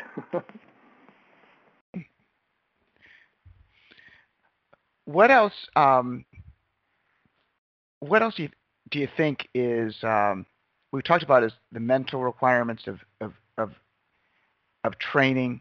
There's going to be a level of pain, but like how much pain are we talking about? I mean, he also has this spinal fusion, which really limits his options in terms of his flexibility. Now he's got like two major hinges of his swing that are going to be problematic. I mean, he talked about the pain of his back, and now we have the pain of his foot and the pain of his leg. At what point will this just be too painful to continue? Yeah. I mean, people that remember the 2008 U.S. Open where he had an ACL tear and he had a tibial fracture during that tournament. You could see him swing and wince in pain. I think he has the mental toughness and to try to make it back. It all depends on how the leg heals. I think, pain level is different for everybody, and it really comes down to if he develops arthritis in the joints, then that's really going to be the source of a lot of the pain. Once the bones heal, generally most people don't have a lot of chronic pain from fractures that are away from the joint. But if the joint deteriorates, that's where a lot of the pain comes in. And the other problem is the swelling. People with very bad lower extremity injuries, the more they're on their feet, their foot swells. And just being in a golf shoe, walking around, and your foot then blows up to twice the size of what it normally is, it was going to preclude him from really competing, at elite level golf. I imagine that information about Tiger's injuries will be coming in ebbs and flows. What if you had one question you wanted to find out, what would it be? What would you want to learn about to evaluate some of these probabilities? Yeah, I think that the main thing is what type of foot injuries he had and what was the level of the open fracture. The open fractures in the tibia are graded, and there's basically open fractures that require immediate amputation, and there's other open fractures that require that are going to heal as if it wasn't an open fracture, just a little poke hole through the skin. So those are probably the two questions I would want to know. All right. At this point of the show is when I ask for levels of ideas of optimism. We generally have very negative calls. We worry about COVID. We worry about efficiency and efficacy of vaccines. And now we've got Tiger too. So I like to end on a note of optimism, and I'll start with you, Chris. What are you optimistic about as it relates to Tiger? I'm optimistic that he's aside from golf, if he never swings another golf club, he should recover from this and be a father and raise his children, and he should live a full, long life, and I think that's most important. Thank you. Richard, what are you optimistic about? Well, I'm optimistic that, we're evolving toward a mainstream society that will be visibly more diverse than it has been, and that I hope in the long run will provide room for African Americans to make it in as well. Thank you. Tavi, what are you optimistic about? I'm optimistic about America. I think you can never bet against America. I think the technologies that we've seen in terms of the rapid vaccine development and the use of telemedicine and the advances in coronavirus testing are reasons for optimism. I think that if we had this kind of shutdown 30 years ago without the internet and all of the tech apps that we have, it would have been mass chaos, even worse than we have now. And I just think for America, the brightest days are always ahead, as Ronald Reagan used to say. Thank you. Jacob, what about you? Sure. I think the upside of the pandemic is it's really shed much clearer light on healthcare disparities, particularly in non-white populations. And I think for the first time, the majority is suddenly seeing how these disparities not just impact African Americans and Latinos, but also impact them during times of crisis, and hopefully they will take action as a result. Thank you. All right, well, that ends today's program. I'm just going to plug next week's program for a second. I have two co-hosts. I have Patrick Allett, a history professor from Emory, and Todd Benson, a former investment banker buddy of mine, will be co-hosting the show. We have Christine Rosen, will discuss the Me Too movement. Ernest Freeberg will discuss Thomas Edison. David Grazian, a sociologist at UPenn, will discuss Bonfire of the Vanities, so you may want to pick up that book again. And Julie Solomon, who is the former Wall Street Journal and New York Times film critic, will discuss the making of the movie Bonfire of the Vanities. So it's a special Bonfire of the Vanities discussion. And then we have two experts in consumer behavior who are friends of Todd's. All right, with that ends today's program. I want to thank our speakers for their insights and their time, and always to our listeners for their attention and listening in. With that ends today's call. Thank you. You may disconnect. Goodbye.